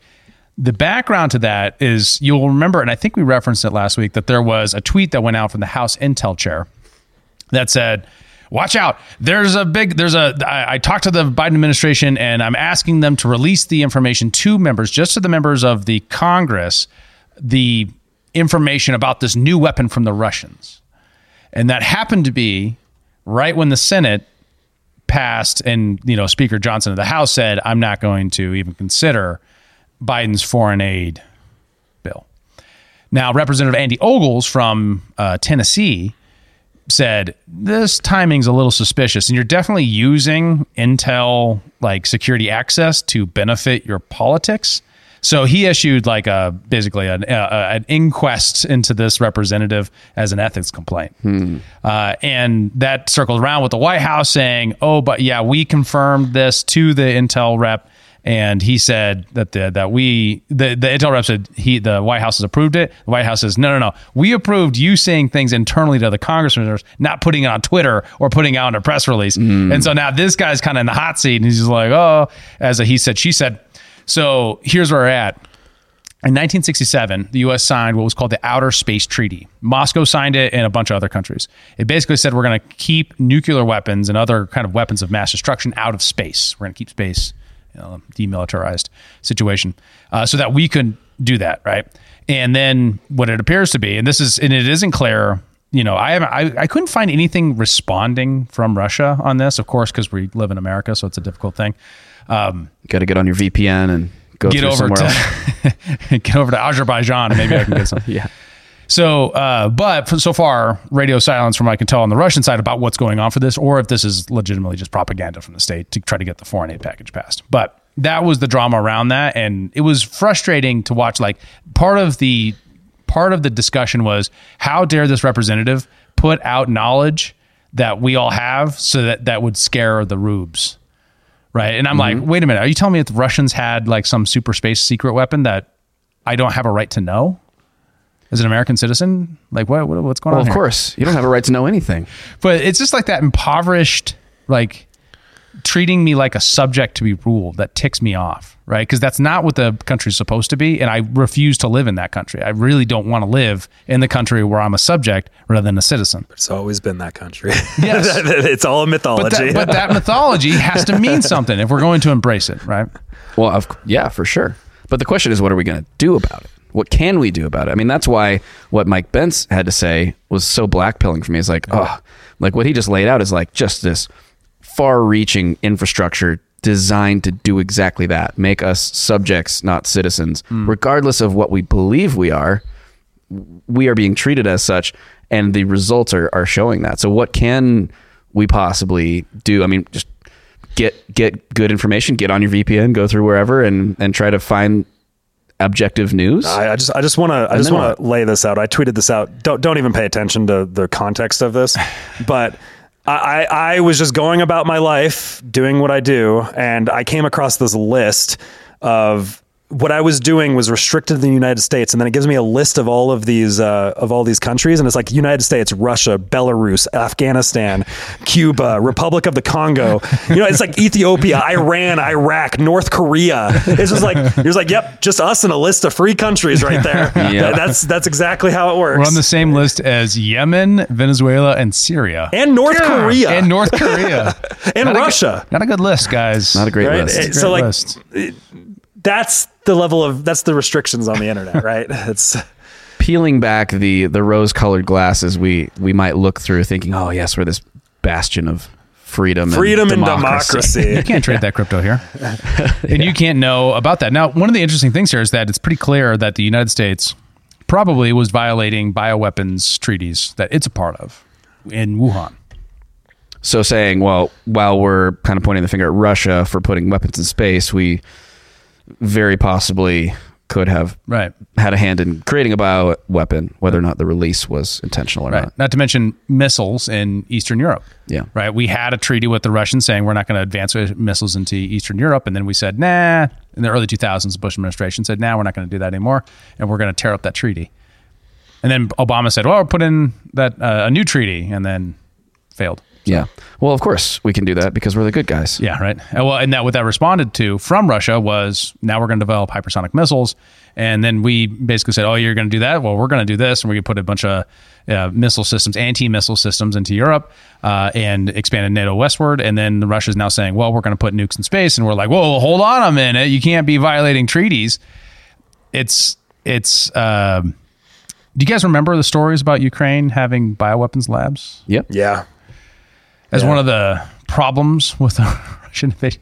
Yeah. And one of the frustrating things here is like you have the U.S., our government, constantly pushing on these treaties and constantly making things like more tense with other countries. And then when other countries do stuff, all we get is the side of our State Department saying, hey, stop doing that nasty thing that you're doing. But so far, nothing. Wall Street Journal, New York Times, nothing has actually put anything that actually confirms or denies that this is an actual technology, not just propaganda from the State Department. Nor do we have really anything substantial that says that the Russians are denying it or saying anything of substance about it. That being said, I do always operate on the assumption that a lot of our war technology is like 5 decades more advanced than we see. That's how the SR-71 was, in declassification. Yeah. Always the question. I would always operate under that assumption. So there is probably some high level tech going on that we're unaware of. But. I mean, GPS was a good example. Like that was a military technology for probably decades before it even became a thing that consumers were aware of existed. And then, of course, now everybody has it on their phones. But you have to wonder, okay, what's the thing now that they have that we'll find out about in 20 years that UFOs. Might be, consumer Google the UAPs, the UFO question, and then there's also ones like the has the low-hanging fruit been picked? It's one thing to get the first stealth jet. It's one thing to get the first thing that moves you faster through air. Once that fruit has been picked, what do you get from there? Remote viewing. More advanced AI. Well, remote viewing. But that's the 1970s. Yeah. 60s. Well, that's been around forever. Right. Yeah. Joe McMoneagle on Sean Ryan show. Yeah, you watched Great that, listen. It was like 6 hours long. I listened to it over the course of like a week and a half. But it was interesting. Very interesting. I never watched it. He was the CIA's original remote viewer. He was, he was able to see what the Russians were developing inside of this big warehouse that ended up being the Red October submarine, right? It's like revolutionary nuclear sub, and pick out specific design details and pick out exactly almost to the day when it was going to be launched and all sorts of interesting stuff. There's such a weird history in that time frame of what these intelligence agencies were doing in both the United States and the Soviets and elsewhere as well when it comes to things like remote viewing. And you have Operation Stargate, right? Where it's just that was part of that. Which is talking about trying to conduct psychological assassinations, right? Totally. It's through astral projection. And it's the CIA was actually working on that. That's crazy. Not just working on it though, using it, some of the stuff is declassified. The question is always, to what degree was it a military access program of they say that we can do this, so we're going to experiment because we have an endless amount of money that we can absorb from the taxpayers and money and drugs to deal. The Soviets were taking kids down into submarines because they thought that might take away their the interference, the psychic interference or whatever, and to try to conduct these experiments on children. Yeah, right. Yeah. Mm-hmm. Like for sure, at the bottom of the ocean. So and then like there's the competitive aspect, like they're doing it, so we got to do it, so we go crazy with it, and then we end up high dosing all of our scientists with LSD and getting into crazy sex parties. The interesting thing about it, though, at least from that interview that I listened to, is that he was saying the U.S. has kind of resisted and pulled away from actually utilizing that stuff. At least that's the outward communication. I don't know if that's true or not, but while other countries, Russia and other superpowers, are diving further into it and utilizing it, so that doesn't really comport necessarily, because why would the U.S. do something it might know works that it knows other countries are doing that's effective? Why would they be pulling away from trying to win that sort of arms race from that perspective? And I know that there was a lot of resistance within the conventional, defense infrastructure that didn't buy it, right? There's a lot of resistance to this is just woo-woo stuff. Yeah. But according to, this guy, Joe McMoneagle, it worked. I think we're going to get into a space where there's going to be a deep amount of research that's going to start being conducted on the influence of technology and psychology when it comes to consciousness with technology. And we're going to end up starting to see an arms race and also just massive grant funding towards that type of research with Neuralink. As this, we're going to start to realize what bottlenecks we have, and there's going to just be massive amounts of inflows of cash going into trying to understand this. I believe it. Because, didn't Elon announce that the first Neuralink patient has controlled a mouse cursor with their mind? Yeah. Mm-hmm. Here it comes, guys. Transhumanism on the horizon. Yeah. Well, and it's going to be how does human psychology impact technology and vice versa? There's going to be something about that with the consciousness aspect that because we don't, and Adam's going to like this, we don't understand consciousness at all. Right? It's emergent. Don't say that. That was for Adam. But that question of, there's a big difference between I put a chip in my brain and I can move a mouse cursor and I can see who murdered that person because I laid in a sensory deprivation tank and thought about it. Right? Those are two different claims that are pretty widely gapped. True. Sort of. Are you predicting more research in that latter claim of? I think that there's going to be research into something that would be equivalent to a lot of sci-fi work around psionics. I think there's going to be research into those domains. What is psionics? I think I know what it means. Actually being able to control things with your mind and the use of technology to be able to do that. Like telekinesis, stuff like that. Yeah. I think that there's going to be research into that. I made a Tenacious D reference, and I just want to make sure Bennett got it. But, I was going to say from Zoolander when she's like, I'm bulimic, and they're like, you can read minds. And I think that we're going to end up finding, I suspect, and this goes into some of what I was talking about with the they conversation of the conspiracy things. I suspect that there are still black sites going on, experimentations with kids, even though JFK shut that shit down, allegedly, back in the 70s. The MK Ultra stuff, I think we're still doing that stuff. I wouldn't be overly surprised. And I think that there is elements of the human trafficking area. I think this is a very dark thing. I think science is very dark. It always has been. A lot of our science comes from the Nazis and the experiments that they were doing, also grave diggers and stuff like that. Benjamin Franklin was found with corpses in his basement in England, right? And he was having people work on things. Ben Franklin, right? Those are discoveries that we know existed, right? I didn't know a lot of science is very dark, and there's a lot of shady, dark elements when it comes to the things that we discover. And I think that we are doing a lot of very shady things, and it's not good or evil. People are just doing this. And I think that there's elements of the human trafficking system that exist that are doing this for conducting experiments on people. So I could see the remote viewing thing because we have the Operation Stargate information. We have the guy who's willing to talk about it, and institutions that actually say they can teach you to remote view. The Monroe Institute. I'm very curious. I would like to see a more systematic study of that, because it seems like you should be able to do falsifiable stuff and do it consistently. And he says in his interview with Sean Ryan that he does. Yes. So interesting thing about that. Very interested and open. Well, Where we would haven't you really go- we haven't really been able to study a lot of like psychedelic drugs at any rigorous level until like a decade ago, right? Right. Like this is even where now things it's are going to be still, it's starting still to move. incredibly rare now. It's still very difficult to get a license to do it. But yeah, you're not wrong. And so you think your prediction, to nail it down, is we're going to be studying telekinesis, moving things with your mind publicly within what time frame? Like 10 years, 20 years? Oh, don't give me a time frame on that. okay. Don't give me a time frame. on 100 that. years? Oh yeah, easily. Yeah. 50 years? Yeah. 20 years? Yeah. 10 years? We'll Maybe. see. Yeah. That's a good question. It's something like that. Yeah. I wouldn't. Well, I mean, the idea that the Save US this clip. Oh, jeez, man. The idea that the U.S. government would ban substances like psychedelics from the U.S. public while experimenting with them on people in order to do mind control for a weapon, totally believe that. Yeah. I completely understand. I mean, the guy who's running the CIA, Alan Dulles, lobotomized his own kid That's crazy. after he came back with PTSD from Korea. Interesting people, those elites. Yeah. That dude was You and I have wild. talked about this, but he's absolutely a sociopath. Oh, yeah. But you see a lot of that in these elements, right? You see a lot of that. It's not just like it's not like a single instance, right? There's a lot of that, which is interesting. It takes a certain degree of that in order to desire and strive for the levels of power and influence that they have achieved at these upper echelons within the blob, I think. Well, this is the thing is I think a lot of people think that it's like Nancy Pelosi is doing this or like Harry Reid, right? Like, no, those people are not part of this.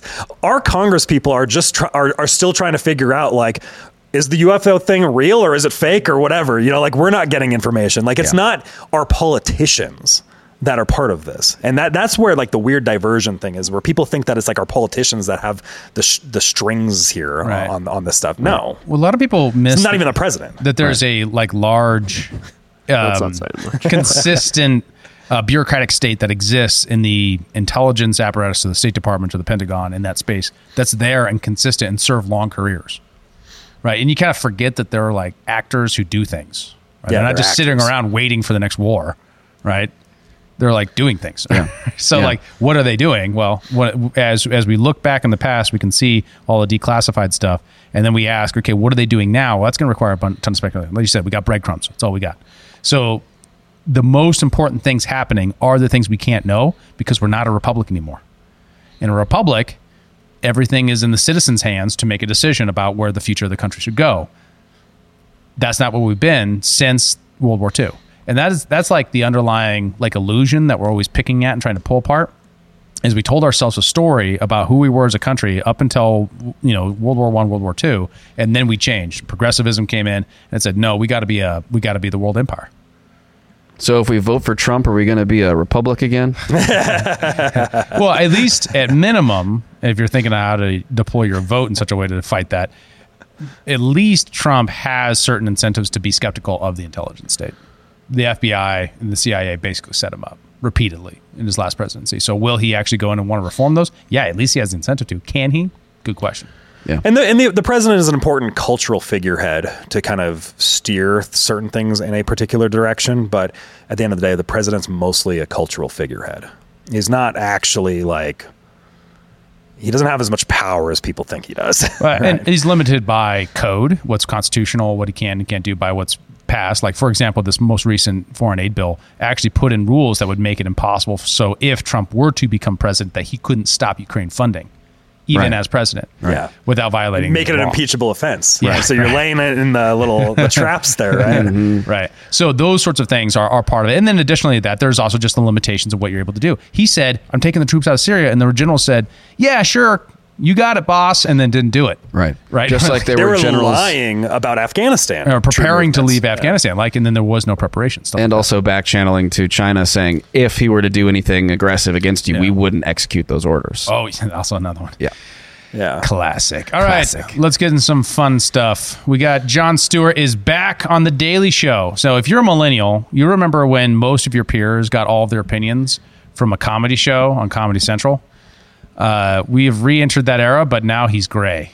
And it's only once a week. And I will say, lazy. It is going to be so frustrating because he taught an entire generation of people just to be dismissive of the opposite side, and basically everyone who isn't a uber progressive is just an idiot.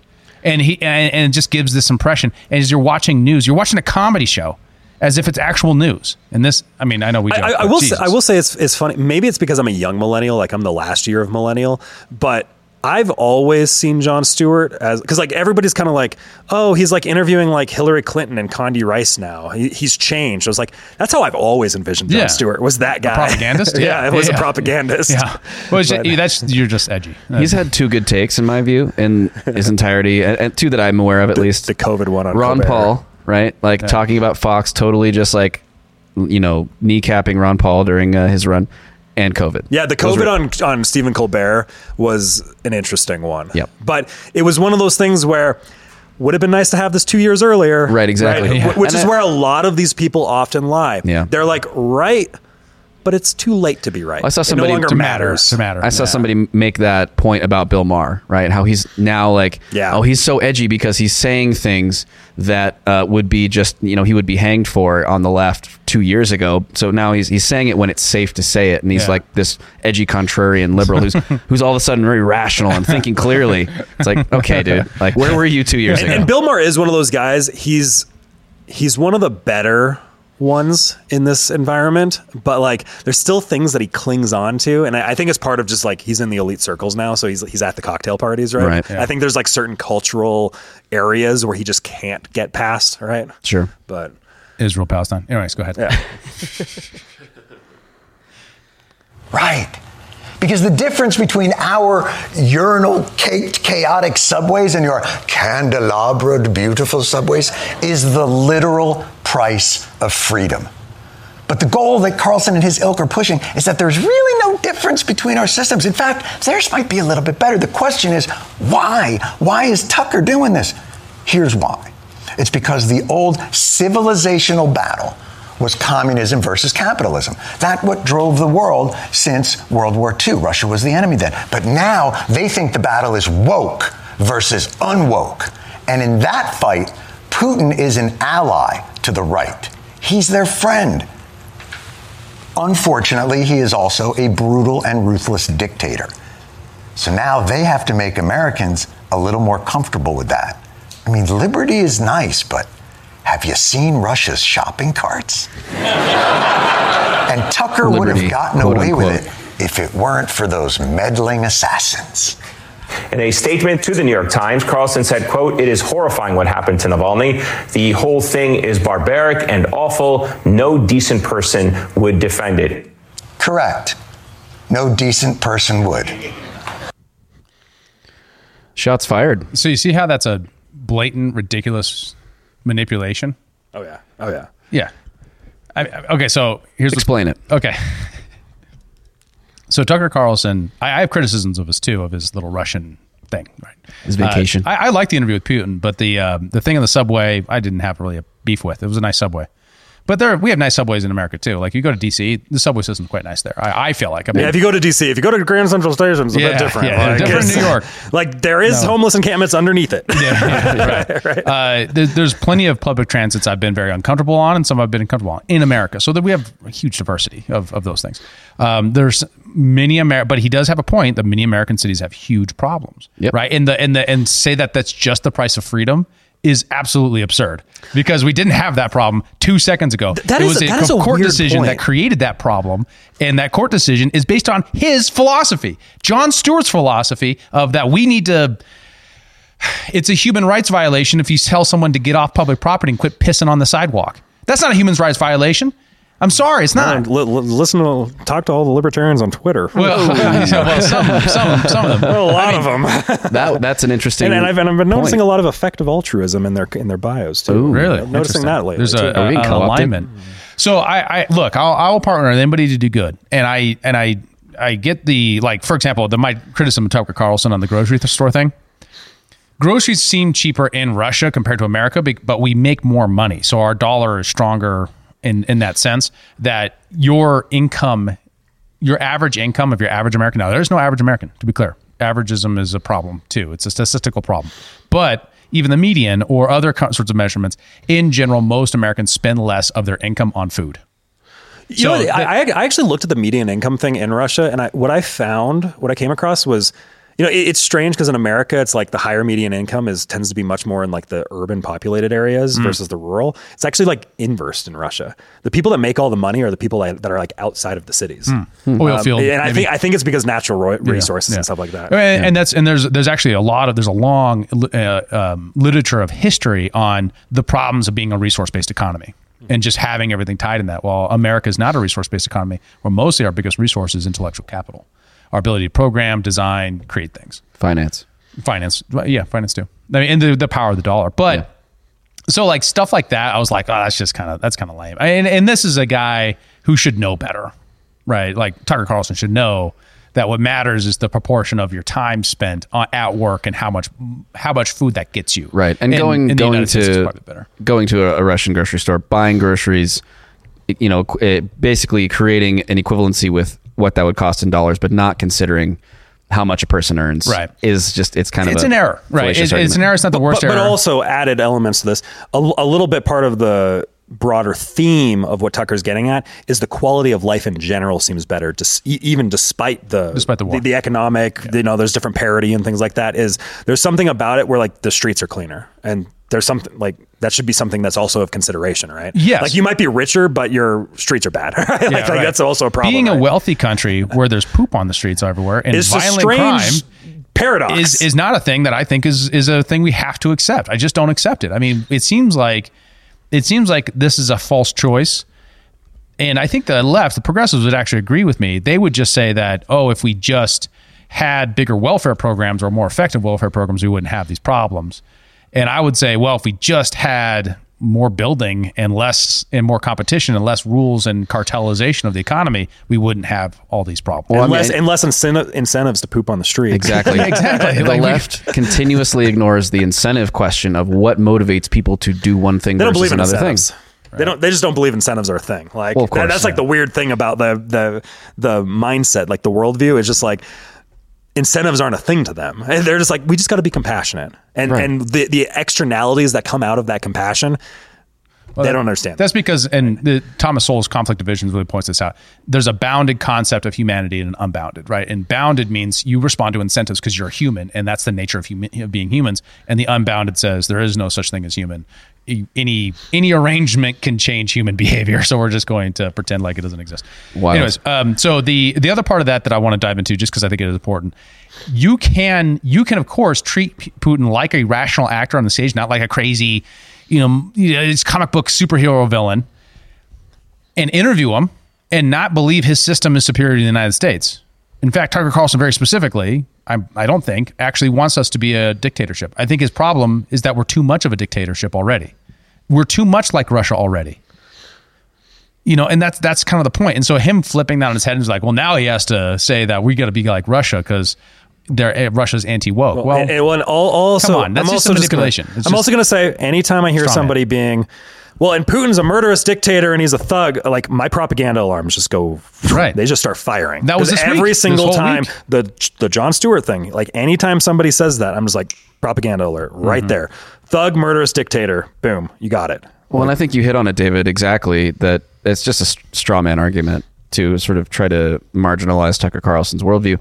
But I mean, really, he's just preaching to his own echo chamber and just speaking to the tribal divide, right? I mean, there's really like, there's nothing like insightful at all about what he just said. It's sort of just like parroting the tropes that are going to resonate with the people that already listen to his show and already believe his worldview and are never going to listen to Tucker. But the trick is that there's going to be a bunch of people who think that was actual analysis, that was actually going to give them insight they wouldn't otherwise have. Does that make sense? And so now us talking about this, there's a whole group of people, if they came across this as a short or, this blew up or something like that, who aren't familiar with what we're doing, would say, oh, why are you taking apart this joke? It's meant for laughs. Ha, ha, ha. And it's like, no, you don't get it. A lot of people take this seriously and have for years. And because I remember having the discussions in 2006 about people who really thought, who got their news from frickin' Daily Show. Alex Navalny was made into a saint this week. Yes. Because everyone knew who he was before. That's the only thing you need to know is that you went from non-person to saint because of Putin without knowing anything about it. And then Glenn Greenwald comes out and be like, hey, do you guys know this guy's a white nationalist? Like, this guy didn't know that. hates brown people. Did you guys know that? Like, he attended rallies that described dark people who are immigrated to Russia as a disease. Wow. You know, like Navalny's been around for a while. I've known the name. I vaguely knew who he was. I did a little bit more digging after his death, but he's somebody that I actually a friend was telling me that he actually met Navalny at a conference and at a political conference, because he's somebody that has been brought into America to be like trotted in front of, being like, this is the guy that's sticking it to Putin kind of a thing. For years he's been that guy. But yeah, that was what I came to the conclusions of. Is one, felt a little color revolution-y. Don't have any evidence on that, but it felt like it. Like I just had that alerts go off. But also two, the white nationalism, kind of like neo-Nazi behavior is kind of funny to me. Is that seems to be a thing. and like establishing a pattern here. just noticing it. Think about Ukraine is like noticing it. If you went to the Canadian government, they'd be like, "Woo!" But Trudeau, do you have anything to say? But that's the question, right? This guy went from known by some people. Actually, I have met him before too at a political conference. Yeah.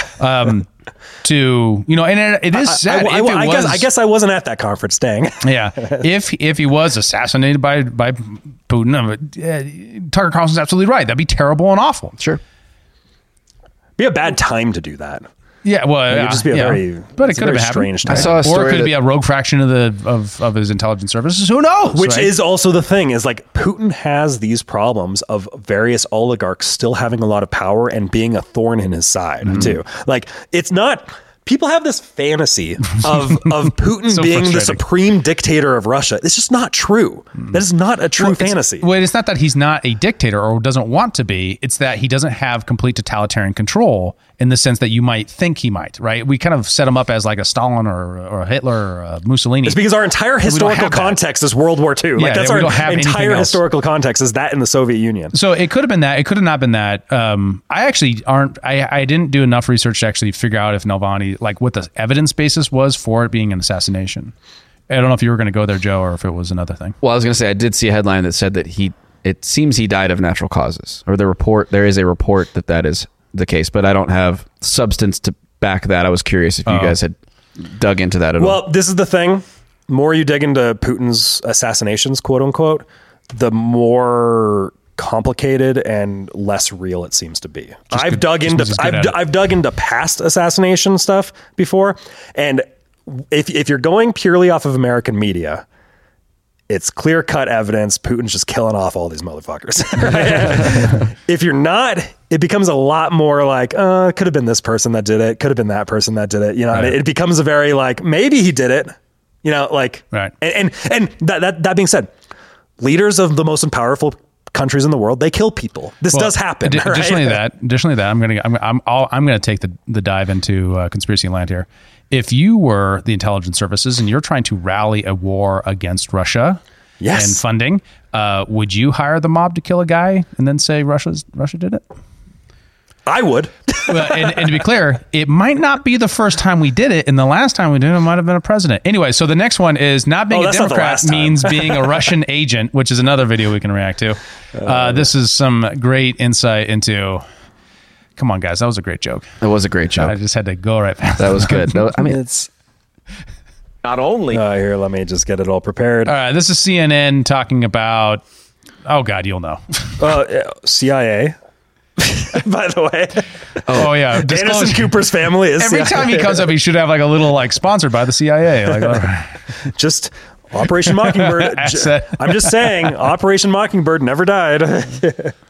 Not only is there no evidence of any wrongdoing by President Biden, but it now appears as if the House Republican majority is being used by Russia to interfere in the 2024 election on behalf of Donald Trump.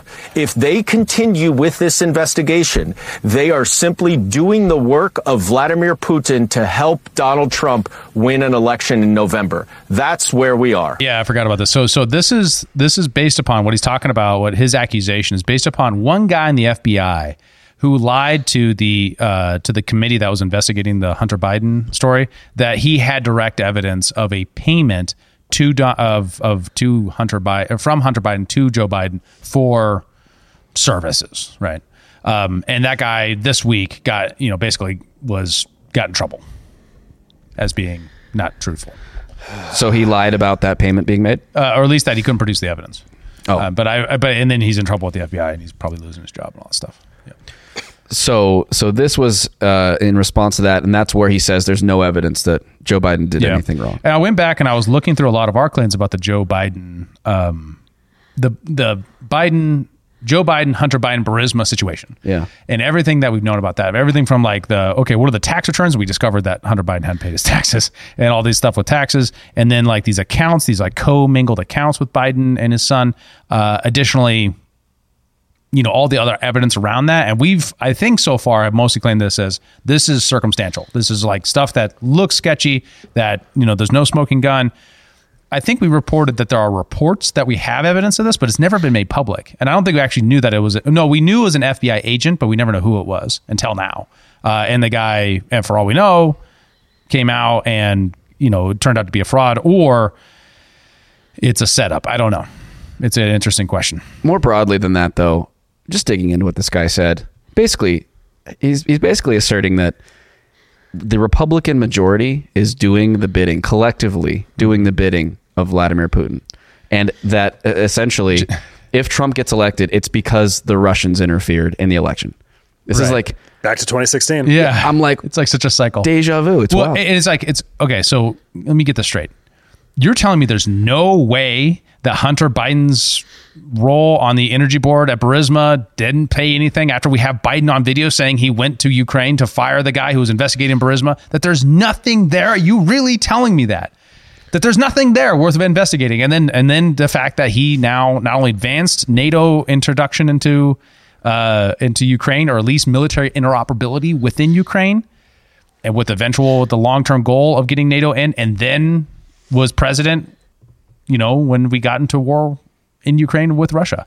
He just really loves energy policy. Like, are you telling me there's absolutely no reason there? Of course not. And so what he's doing is he's setting up this narrative, and this is important to see that as narrative formation of all Republicans are tools of the Russian oligarchy. And that's, just part of this whole narrative they need to build, in part to inculcate themselves from criticism from Hunter Biden and Joe Biden as these revelations get rolled out. Remember a time when this role was inversed? Remember when Obama was debating Mitt Romney and he's like, the 1980s called, they want their foreign policy back. Russia's not as big of a threat as it used to be. Remember when that all changed? They're a gas station with nuclear weapons. Yeah, that was, how I said it. Yeah, it's just like, everything's changed. It used to be the right was the Putin haters, the hate Russia.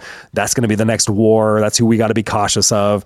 And now it's all flipped on its head. It's just interesting to see that. So I predict a lot more of this over this next year. And a good example of that is Liz Cheney, former House of Representative Liz Cheney, after she got curb stomped. Dick Cheney's daughter. Recently. Dick Cheney's daughter. Dick Cheney, former CIA. Richard. Former Richard Congressman, Cheney. Senator, and then Vice President. A vote for Donald Trump may mean the last election that you ever get to vote in. And again, I don't say that lightly, and it I think is heartbreaking that that's where we are. But people have to recognize that a vote for Donald Trump is a vote against the Constitution. You can't laugh at that, Joe. A vote for Donald Trump is a vote against the Constitution. It'll be the last election ever. How absurd is that? I mean, I don't even know what to say. She could be right, but like that's just such a ridiculous thing to claim. Mm-hmm. Like where has he? It's just propaganda. It's just fear mongering. although that it being actually said, has a very specific use. Go ahead. Well, I was just going to say, like, that being said, you have guys like Douglas Colonel McGregor saying that we might not even have an election this year, right? But that's from the other end, right? But I know, because but they don't want Donald that's what Trump I'm saying is because they don't want Donald Trump to win. You have people saying that we might not even have the choice. Because of whatever reasons, like there just might be military operations that exist, whatever. But you end up having this being said on kind of both sides right now. It's a perennial paranoia from both sides, right? Both sides project onto the other that this is going to be the last one. Yeah. So, but I want to note that I think the narrative formation here is very interesting. You get Russian agents, all Republicans, Russian agents. This is the last election ever. That's a way to stir the base. In this case, Liz Cheney, Republicans, stirring the base for the Democrats. Interesting. Note that uniparty. And I think given this podcast episode is the Mike Benz fan club, I think Mike did a really good job about articulating why the history of this last election narrative and how that fits into the Russian ties. Now, you have to recognize the trick here and go all the way back to the beginning. The framing techniques they're using right now are the same ones used in 1948 at the very dawn of the creation of the Central Intelligence Agency to create a predicate for dirty tricks. I'll talk about what those dirty tricks are going to be, but just a quick history lesson here. The CIA was created under the 1947 National Security Act, and the very first thing it did to rig an election overseas was to rig the 1948 Italian election, which was the first democratic election after World War II. After Mussolini had been gored, and suddenly Italy was torn between a Euro-Atlanticist, Western-backed political candidate for president and a Soviet-backed communist sympathetic president. And the Central Intelligence Agency, with support from the State Department and certain private interests, and certain interests within Italy itself, ranging from the Sicilian mob, who our national security state had partnered with because they were persecuted by Mussolini. So Italian street muscle was used as a sort of makeshift resistance movement within Italy. We kept those networks with the underground and with media institutions and propaganda institutions. We bribed, cajoled, stuffed ballot boxes, the whole dirty works. But this gives it's a really good picture. overview. Yes. Yeah. And you can find this exact account on Wikipedia. You can find 1948 Italian general election, and you can find an entire part of CIA activities in Italy at the time to prevent the communists from taking over. Now, let me review what Liz Cheney says. This is the last election if we go this way. He's saying this is exactly the justification they use to plot an Italian influence in election. And he's not saying, I don't think he's saying like this is a code signal or something like that. I think it's just making the point that this is how these people think and how you make a justification for election interference. I want to say too is if you haven't listened to his interview with Tucker, I definitely recommend doing that, especially because there was a lot of chatter going on in Discord in recent weeks asking me about my bannings from everything, because I got banned from Twitter, Facebook, Instagram, Uber, Airbnb, name them all, right? Like I got just digitally erased. And if you listen to Mike Benz just going for an hour, basically with very few questions from Tucker, just going over all this stuff, I think it becomes very clear what the game is and why even people that aren't like Alex Jones were also getting banned from these things, and how you just end up getting kind of like wrapped up in these blanket sweeps that end up happening. Like Mike Benz is very good he is the best content, in my opinion, on talking about this censorship regime. Him and Schellenberger, really. Mm-hmm. Schellenberger tackles it from a different angle. Mike Benz is much more of like a kind of like from an inside how this works kind of a thing, like the nuts and bolts of it. What's his background? He's former State Department. Former State Department, yeah. So if anybody would know something about this stuff. Well, and he has a nonprofit now. It's like the Center for Freedom of the Internet? Something like that. I can't remember what Internet it's called. Center of Internet Freedom, I think is what it's called. And I've been listening to him for a long time, several years, and I'm just glad he's getting the attention that he deserves, because I think the way that he's describing this is very useful for people to understand this. Yeah, it's the Foundation for Freedom Online, is his organization. All right. Cool. All right. Well, I think that's it for us today, guys. Awesome. Thank you. Yeah, thank you. It was a good time. Thanks for watching at home. Get wherever a shirt. You are. Get one of these things. Look how awesome they are. Get a shirt. Get a hat. I dig the hat. I really dig that. The hats are great. And I got the best. Well, Bennett did definitely get the best. And let me just say this too, in support of our sponsor, who is very generously supporting a small show that doesn't have a huge viewership yet. They're in on the ground floor. They believe in what we're doing. They support the mission that we're on. So if you have an organization, a softball team, a company, whatever, they can do your merchandise and they can ship it anywhere. It doesn't have to be even in Montana. It could be anywhere in the country, in the world. So reach out to our friends at Revved Up Promo for whatever you need. They're great people and they'll help you out. Get these guys some business. That's right. Guys, thank you so much. David Rand, Kyle Mack. It was fun. Bennett. I'm Joe Sheehan. Thanks for watching. See you in the next one. Later. Thanks for tuning in to Human Reaction. Help us fight internet censorship by liking, commenting, subscribing, following, and sharing the show with your friends. To find us around the internet, visit linktree.com/humanreactionpod. And remember, there's never been a non-white pope.